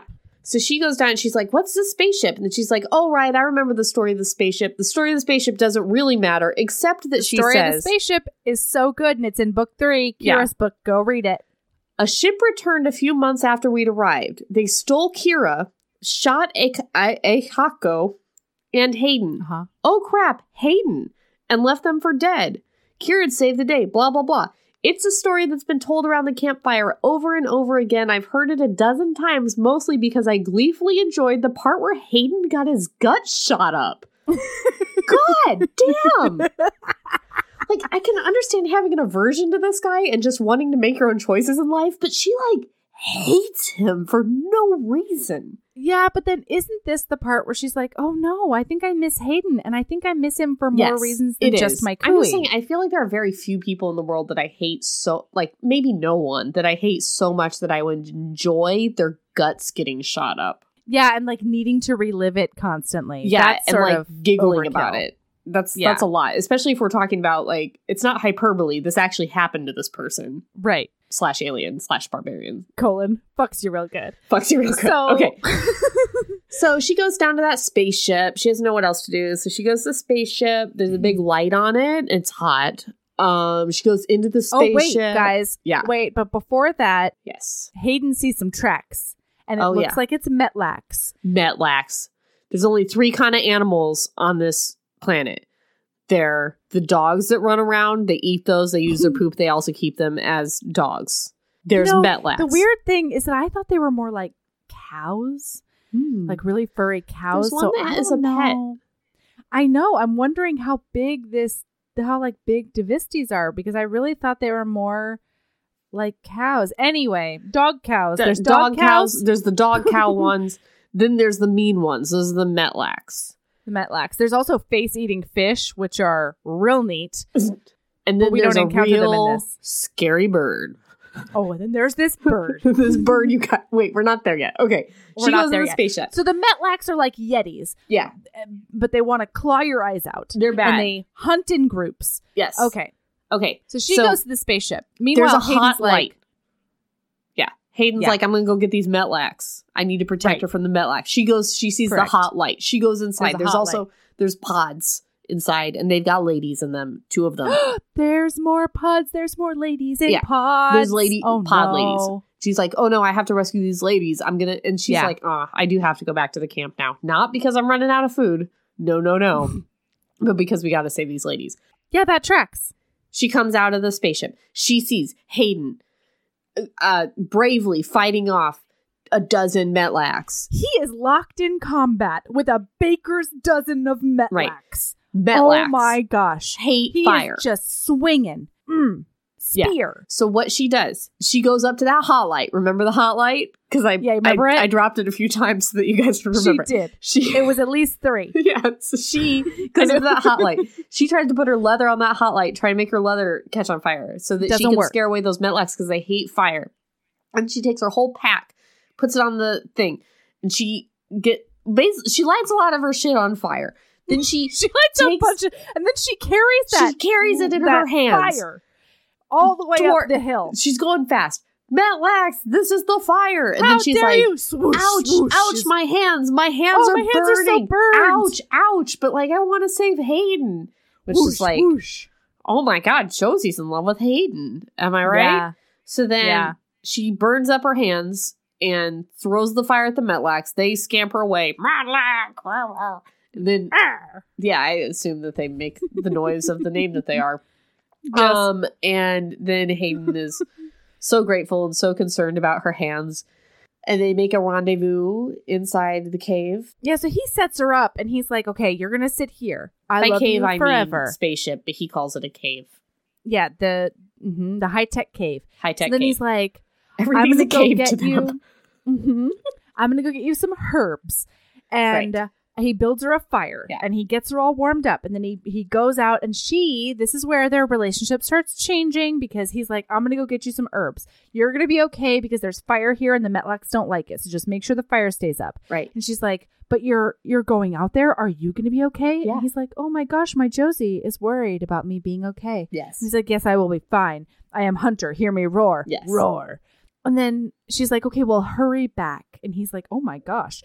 So he comes back and he starts chewing on those yucky herbs and buttering up her hands with them. Yeah. She realizes that the reason he's such a dick to her all the time is that he's scared that she's going to die Yes. like his other mate died. And she's small and can't take care of herself. Yeah. Duh, Josie. Duh, Josie. So this is where it goes from here. Over the next few days, I love this fight though, because he's just starting to think that she cares about him. And so he's like, okay, well, doctor in your hands, I'm doing all the things. And he's like, so it seemed like you were heading back out. And she was like, yeah, I was heading out to head back to the camp because there's 2 more bitches here and we got to save these bitches. Yeah. And he's like, and then he gets really quiet. Oh. And she's like, oh no, I hurt his feelings. He thought I was coming back for him. And like, obviously I wasn't doing that, but now I kind of wish I was. Yes. And so this is good of her. She tells him, that her feelings are starting to change.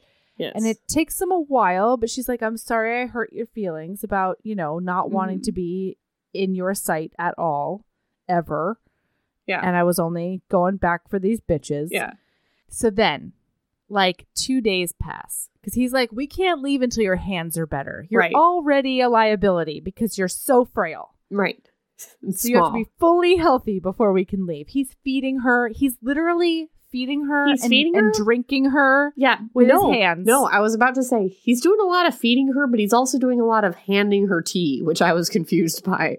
She can hold the tea, but not the spoons. Well, she's got mitts. It's basically like in bowls, so she can just mitt it and then double hand it up to her face. Okay. Okay. So it's bath time. Yeah. Guys. Josie just is feeling pretty it's stinky. She's feeling stinky. And she's been furred up and leathered up and horned up. A lot of for like a very month. Horned up. And her resonance has just been making a lot of smells and a lot of sounds. She just feels very stinky. And so she turns to Hayden and she says, Hayden, I'm stinky. Would you mind? Can you imagine if that's what she said? I know. But anyway. I smell so bad, Hayden. I'm so smelly and very smelly. Mm-hmm. And he's like, how about I bath you? How about I sponge bath you? And she's like, oh, no, we couldn't. And he's like, no, I totally can. Super can. Definitely want to. So he starts warming up the water. And then when it's warm, like he starts taking off her clothes a little bit. And then he starts. So then our Virgin Duke is so sweet because he's trying to bath her, but he also wants to touch her all over, but he also doesn't want to come in his pants again, right? So he's in this predicament, right? So horny. So he just keeps on washing her shoulders. He just keeps on washing just her shoulders. And she's like, you can move down a little bit. And so then he washes up on her boobs. And then she's like, oh my gosh. And then he goes a little bit lower. And then he washes up on her cunt. And she's like, oh boy. And then he's like, I need to bury my face in your cunt right now. Wait, before that happens. Oh, no. Okay. He tells her what happened with the other thing. He was like, I should have done better with that, because he tells her his hesitation in bathing her, and like he's very embarrassed by it, and she all of a sudden realizes what happens, and she's like, oh, okay, no, it makes me like you more. And then he's embarrassed, and then he feels okay. So I just wanted to get that out. That happens during the bath. Thank you for telling us about that, Erin. That's so true. It was important. And to Josie's credit, she finds it to be adorable, as she should. Yes. And she finds out he's a virgin in this conversation. She's like, he's like, it was my first time. I'm ashamed that I couldn't get it right. And she was like, it's your first time. Mm-hmm. Mm-hmm. And so he just takes his tongue and he puts it right in her folds. And guys, a lot of their body is ridged and like bumpy, including their tongue. Can I just tell you that upon first read, he kept on talking about her super smooth tongue. Uh-huh. And so on first read, I was a little put off because I was imagining like a cat tongue. It's not what it is. No. It's not that. It's just like ridged. It's bumpy. A little bit bumpy. It's ridged for her pleasure. So is the penis. It is. So is the penis. And it has a prong for the clit. Yeah, we'll talk about that later. I've got some hesitation regarding his spur. Spur is like the worst word for it too. It implies that it's sharp. It's so sharp. Yes. It is so sharp. It's meant for punishment. Okay. So anyway, he goes down on her. It's amazing. Good. She comes like a freight train. Yes.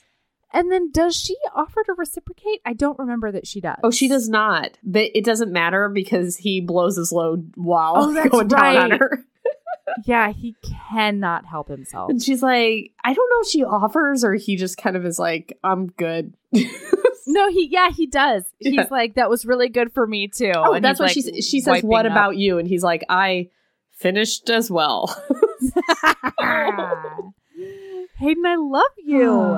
You randy kid. And then he finishes bathing her and then they go to sleep. Yeah. Naked this time in the furs together. Yeah. And they're all cuddled up. Okay. So then, can we skip ahead to when they leave? Yeah, I guess. I mean, it just builds more and more. It's very nice. Like they have a more lot of really good realizations about their many miscommunications. I start to be more okay with Josie during the. They start talking to each other, which is great. And now they're like totally into each other. They're good. Yeah, they're into it. So then they start hiking away. Oh wait, and they start going to. Oh, that's right. Bloop, beep, boop, blop, bird, click, beep, boop, bird, click. I think that's what it was. Yeah, they're worried about those Melax. They're worried about the Yetis outside, and he's like, "It'll be fine. They're afraid of fire, so we will cover ourselves with ashes so that we smell like fire." Yeah, that's stupid. That's all I had to say about that. Beep boop, bird click. That's dumb. Metlax are afraid of fire because it burns, not because it smells like ashes. That makes no sense. That just sounds like there used to be a fire, and now there is not. No, it just smells safe, right? Right. That's just smells safe. Dumb. How about a torch? I mean, I'm not like Miss Survivalist here. I don't know. I'm not experienced in Metlax, but I feel like a torch. Yeah, I just don't think it's like an all-day plan. You know what I mean? I don't know. They have a lot of dung. I know, but are you going to hold a flaming ball of dung? Listen, Josie tried that. She got real injured. If they said, we left holding a flaming ball of dung on a stick and we use that as a torch all day, we wouldn't be beep, bloop, blopping, bird clicking. I would have been like, yep, that sounds about right, a torch. But instead, when they rubbed themselves with ashes, I had to highlight it and say what is going on. Okay, that makes no fair. Sense. All right, okay. Okay, but back to the plot. Point of order. Plot. They leave, but so Hayden's like, let us go back to our friend's cave. And she's like, actually, can we take a bit of a honeymoon? Because like this thing is new between us. I really want to just like see the countryside. Stupid. Let's do this real good. And then we'll go back to the cave because in her mind, like this is going to be a crazy 180 to everybody over there. And so she wants a really solid relationship when she confronts everyone with their new blissed out state. I can see that, but like also there are animals that are going to eat you. Like, I just feel like get back to the cave where you guys can, like, have a nice bath, retire to your cave, lock the door, you know, hiking all around the countryside with very little food is not the nice honeymoon you want. Yeah. So my thing was, why not go within, I don't know, 1 day's hike of the cave and then hang out inland? Because their whole thing is right by the shore is super dangerous because A, it's Metlak territory, and B, there are these insane, like, Jurassic birds. There are these bus-sized birds that hang out on the coastline, and they just want to eat you. Like, you just look like the most delicious tiny snack because they are bus size. They are school bus size, and they fly. They're flying buses with teeth. Right. Oh boy! So I think we can fast forward a little bit here. Like, they take their honeymoon. Yeah, they're hiking. They're doing the hiking. One night, she teaches him how to do the kissing. Yeah, that's very sweet. Yeah. Oh, yeah, that's right. They do the kissing that night, and he learns how, likes it very much. He's got the ridgy tongue. She's got the normal tongue. I feel like he fingers her. Yeah, that's the night he fingers her. He says something like, "Do you want me to fuck you with my fingers?" And I was into it. And then, like, another night, she goes down on him. Yeah. She definitely does, like an alien blowjob, to which I remember noting, what do we think alien cum tastes like? We don't need to talk about it, but I don't know. Resonance mates taste like the best thing that's ever happened to your mouth. I feel like they're light blue, so like maybe cotton candy. Ooh, I feel like when something's light blue flavored, that's usually the flavor. Yeah, or like blue raspberry. Delish. Right. Like, he wakes her up with oral sex a couple times. That's great. Like, they're just doing, they're exploring. They're honeymooning. They have not had regular sex yet, though. Like, they have not had penis into vagina sex. Do we call it a penis? Like, I almost said that, but then I was like, is that what it? Yeah, I guess it is. His alien penis is not. Yeah. So, also, you guys, he only refers to vaginas as cunts. That's the only word he knows for it. Every time she calls it something else, he's like, what is pussy? That's right. So is that funny. Your cunt? Yeah, it's like, is that what you call your cunt? Which is, it's hilarious that he doesn't know, like, 2 words, and they're, like, the other 2 words for vagina. Otherwise, fluent English.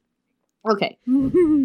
So then, they're hiking around one day, and they see a Metlak that's, like, real fucked up. And he's like, oh no, the scary birds are around. And then the next day they start hiking, and he's like, stay real close behind me because those scary birds are around. And she's like, oh, look, a scary bird. And then... No, Aaron, wait. No, I'm sorry. I have to talk about this. First she whispers, he says, a scary bird. No, stop it. No, this is a beep boop bird click. Hayden is a dum-dum. Hayden is a dum-dum? Hey, you just wait. Take a seat, madam. Hot take from Melody. Here we go. So he's like, these birds are scary as shit. We only know them in like mythical terms. We've never actually seen one in action, but we know that they're super dangerous. And so he's like, all right, tiny human, that is Josie, we need to be careful and like burr. So this motherfucker then decides that, so Josie's in snowshoes because she's got human feet and it is super, super snowy. She can only walk so fast in her snowshoes. So Hayden is like, we've got to hurry, Josie. And so he just fucks off. And he's like, he is no less than 30 paces ahead of her. He cannot hear her, even if she were to like almost shout. Even if she were to shout, but beep, boop, bird click. I'm taking it over. Whispers. When the bird happens, she sees a big bird, prehistoric bird, Jurassic cloud over her. Maybe it's bird. It's click, click, click, click, click. It's ready to go. It's and she goes, a shadow. She goes, a bird. She stops like, in her tracks, and she's so scared. She's like, Hayden, a bird. She goes, there's a bird up there. She does not. And then she's like, oh, that's not useful. Hayden. But as soon as she yells Hayden, that bird, she gets fucking humped. Devours her and swallows her whole. It's so big that it can fit its whole beak around her and then fly back away. So then Hayden, once again, useless as the day is long. Oh. He's a football field away from her. He's not that far. He's like 50 feet away from her. Away. Then he sees this bird take off, and the first thing he does, he doesn't run in her direction. Oh. He takes his bone dagger. He's out in of that his church belt, in like Venice or Rome or whatever, wherever Edward was, and he's just ready to walk out into the sunshine like a moron when she's still alive up in that bird.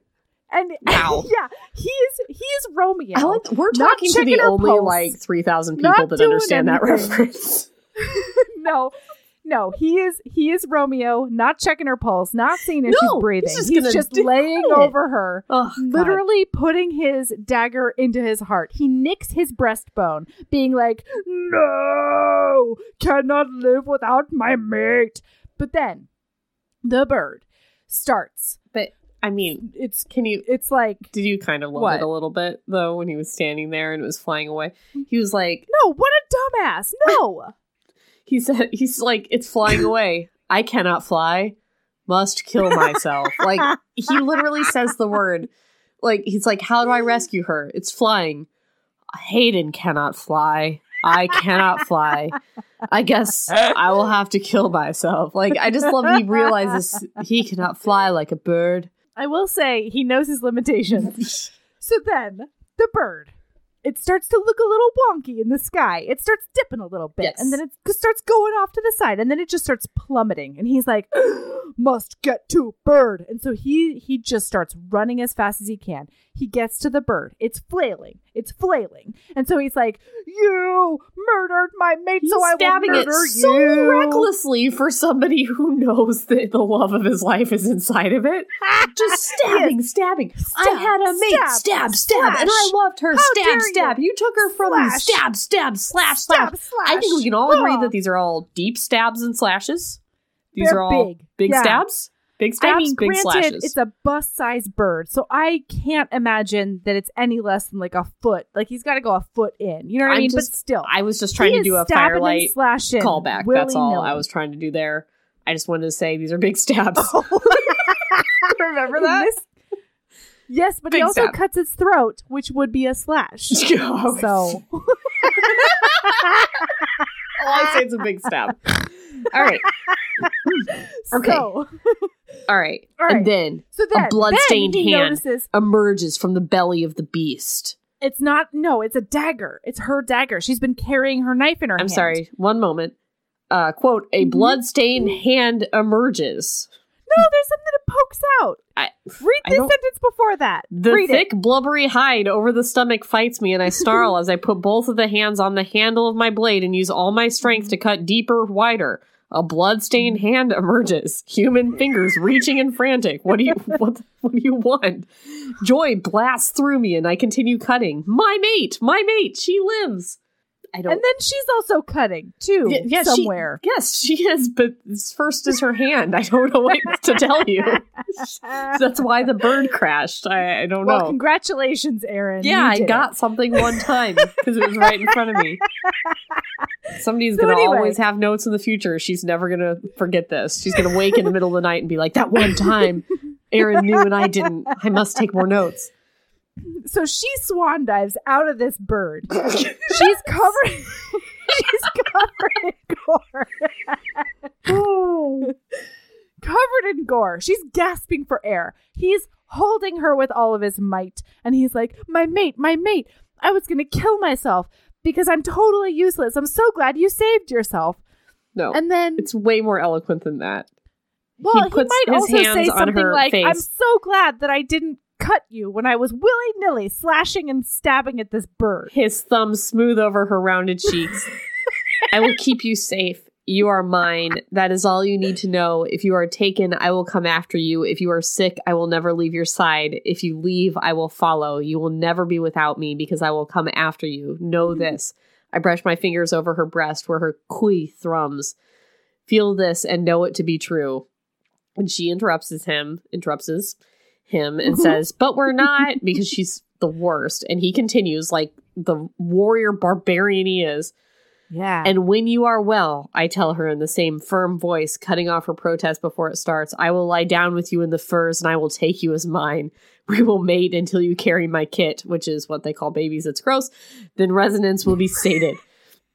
But do not seek to tell me that you are not mine yet, because you have always been mine. Yeah. Beautiful. Okay, so that might be more romantic than what I came up It was with. really nice. It's in But my mine vows was now. probably more accurate. That's what my vows are going to be. Oh, I like it. If you leave, I will follow you wherever you go. Mm-hmm. Yeah. Can that be my reading at your wedding?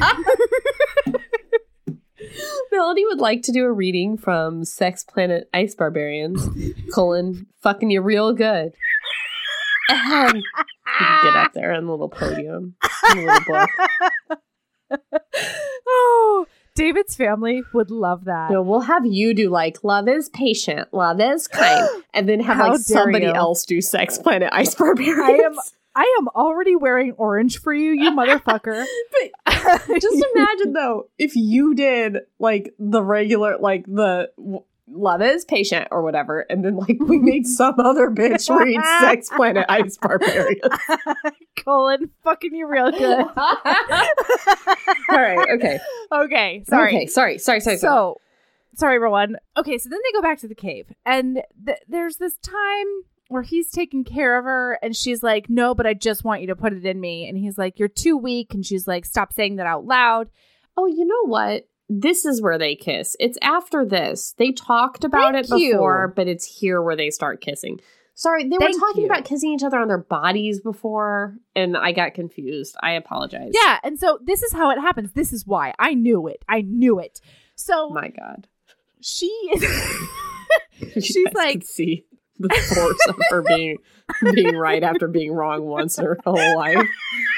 I knew it. It's fueled by dark chocolate and indignance right now. So she's like, I need you to put it in me. And he's like, you are too weak. You are too sick. We need to take care of you. And she's like, all right, fine then. She tries to backdoor it on him. And she's like, I want to practice kissing. And he's like, kissing? You want to practice kissing? He knows what it is now. They've already talked about it. Don't even. No, it says something like that. It says like kissing question mark? No, because she says kissing? he does this like a smooch, like a chaste smooch on her. And she's like, okay, there's different kinds of kissing. Like there's French kissing. And he's like, French kissing. So he knows kissing, but the French is like a whole different level of pronunciation for him. Yeah, fair enough. But, it's on TM. And then they do it. Isn't this where we find out about the spur? Yes. Up until this point, granted, if you are a regular reader of Ruby Dixon, you were introduced to the spur way up top. You know what I mean? Yeah. But as a person who started at book 7, my note is, what? Because I had no idea. So, guys, there is this protruding... Yes. A protuberance is what I'm going to call it. Uh-huh. It's like one of those dildos that has the thing for your clit. It's one of those. It's like a rabbit, yeah, except that it's not, because A, it doesn't vibrate, and B, it's made I don't of know that to bone, be true. question mark? Bone? It like, yeah, they say, I'm hoping it's more like cartilage, and even that seems like it would be, yeah, so this is what I'm saying. Herbed that.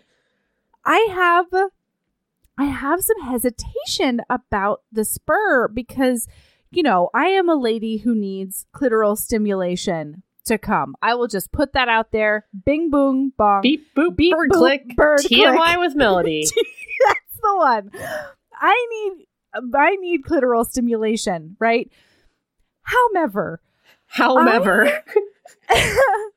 am not sure that like a bone coming at my clit with like the hammering motion of a 7-foot alien is what's going to do it. That just seems like it's a recipe for a clit rupture, question mark. I'm just not sold.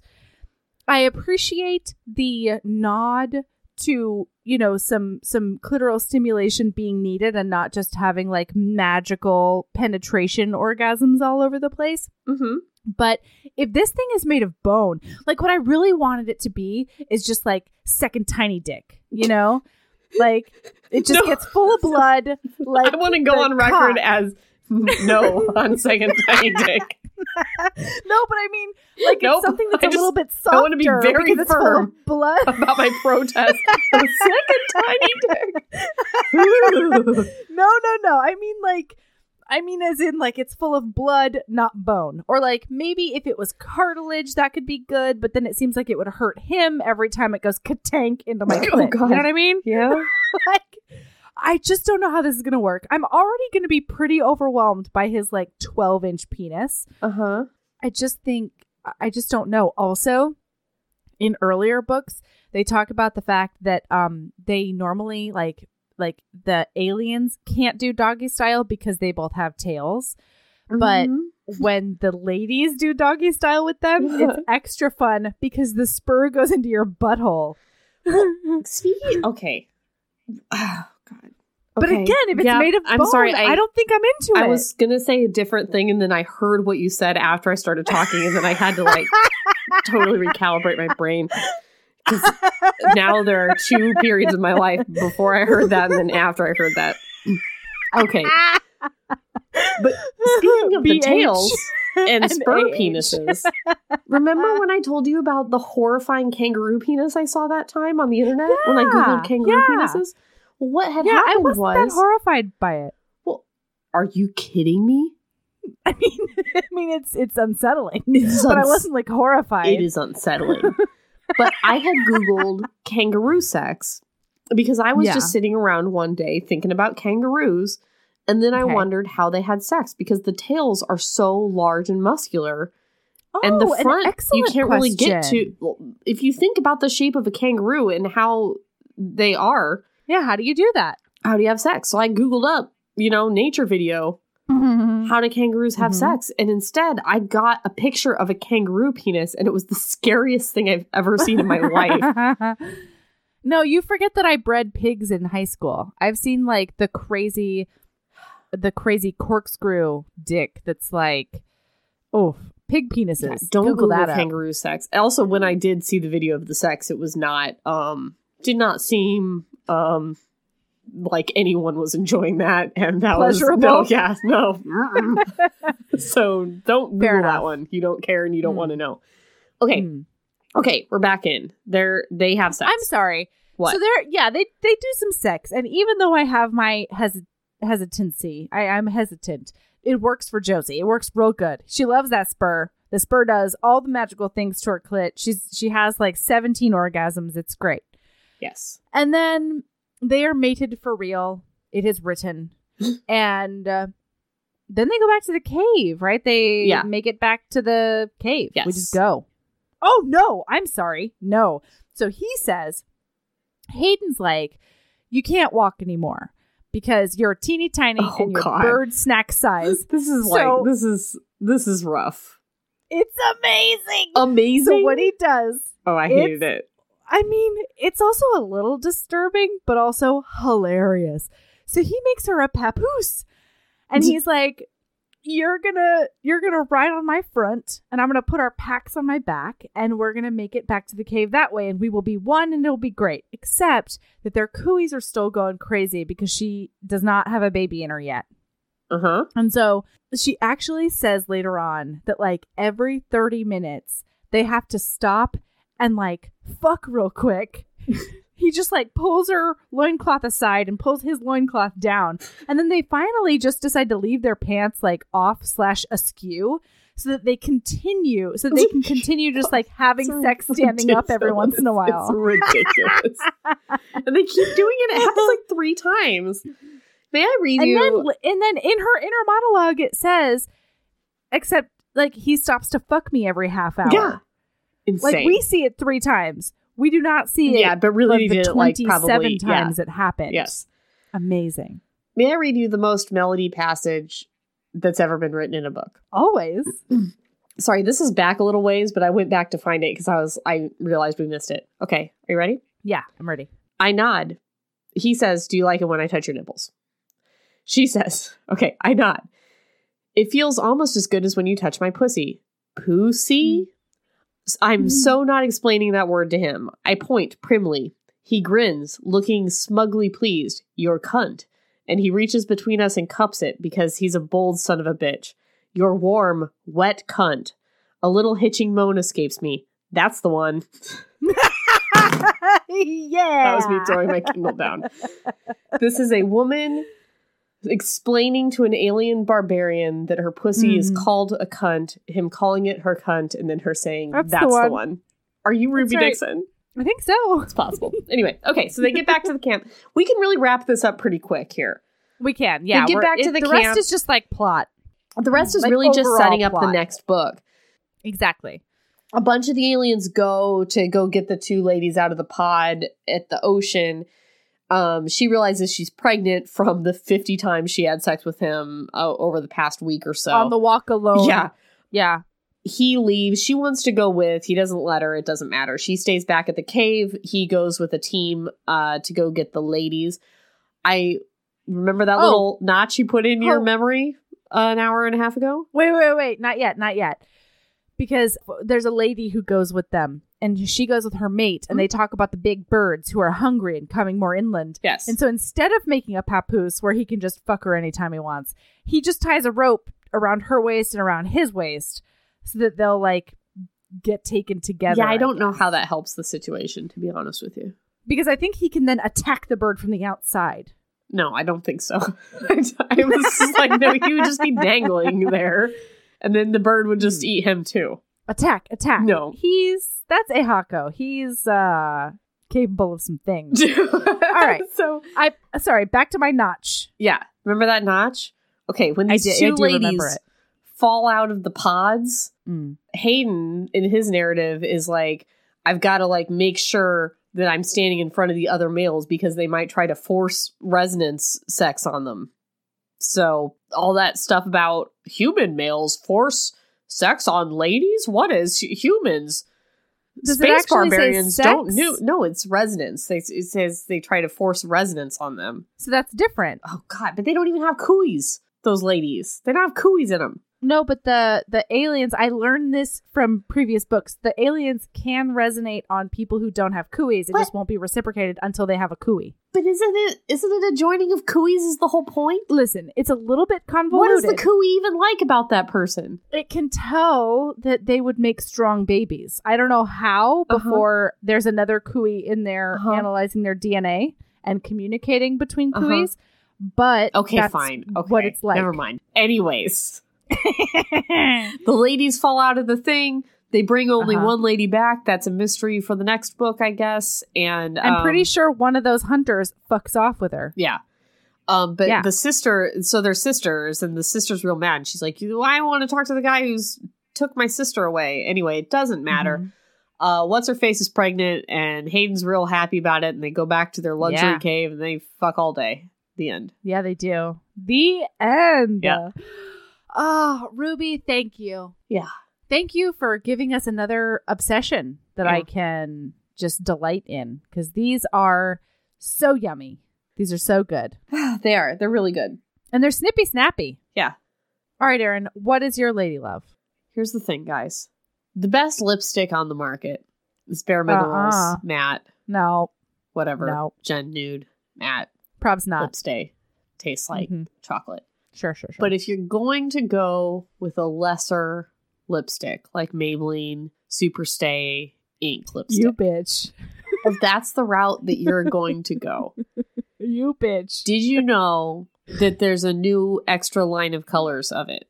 No. I don't know if it's new or not, but I don't even remember where I was this week, but I ended up in a Walgreens and they had more colors than usual. Like a whole other thing. And they're called, it's the City line. There's more newer ones. And That's so exciting. Lover's in my shade. You know, like that's about as dark as I go. But it's a little too pink for me. I look better in oranges. So if you are somebody who likes the color of Lover, but it's a little too pink, may I recommend Self Starter, which is the perfect shade for me, Erin. Ooh. I am going to look at Self Starter because the only thing I don't like about Lover is that it's a little bit too pink. Self Starter is a little darker. So it's a little more bold. but that won't bother you. Okay. Slightly. No, it won't. That's awesome. Yeah, okay. It's an incredible shade. If only they made it in Bare Minerals Gen Nude. Oh my God. If only, because that is the superior lipstick. All right. My lady love is, I feel like I just reuse this one all the time. Basically, like, make good choices for you, because I need to have a fairly low sugar diet, because otherwise my ADHD brain goes a little haywire. And there was a period around all of our birthdays where I was just consuming as much sugar as I could pack into my body. I was sneaking cupcakes. I was like making candy runs that nobody knew about. I was doing all the things that were not great.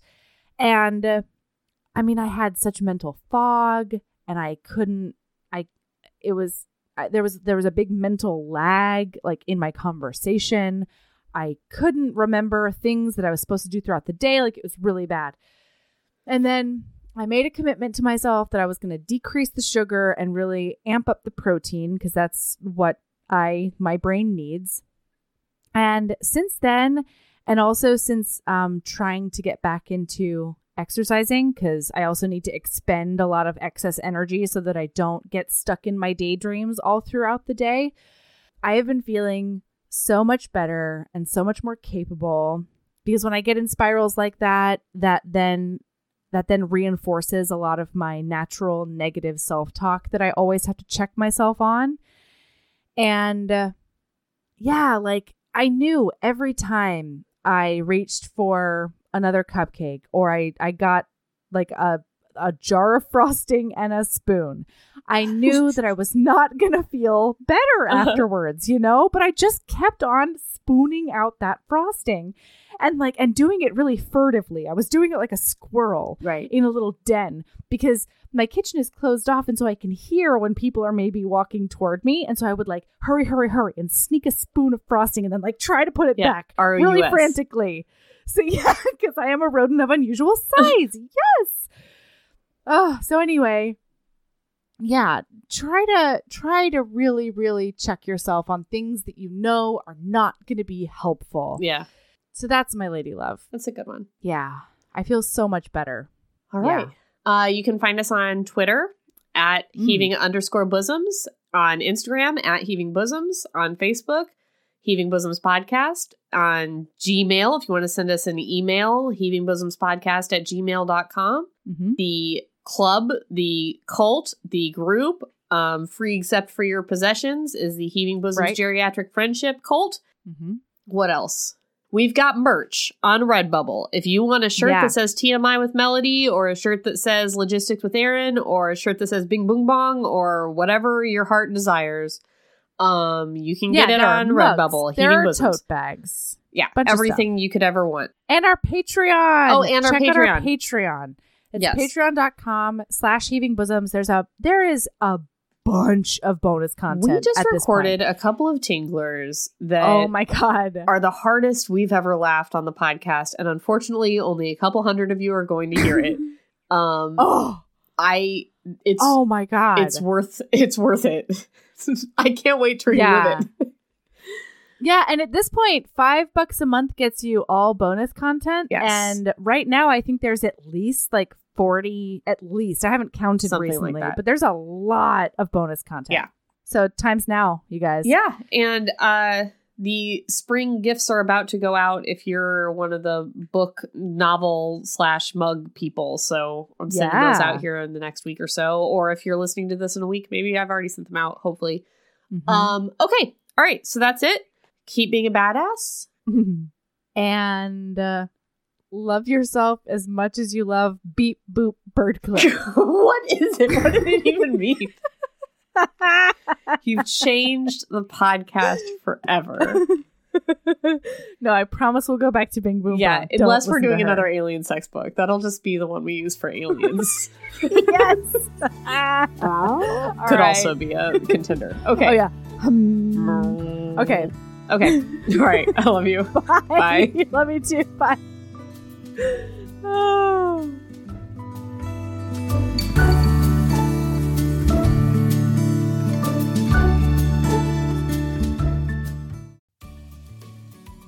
Hey, you.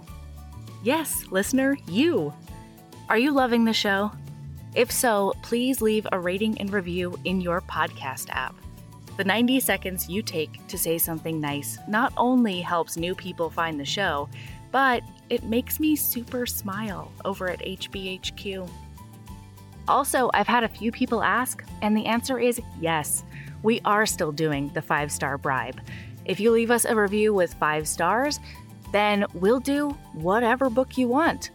We're real deep into the list, though, so it might be a while. Lilas! Okay, back to the show.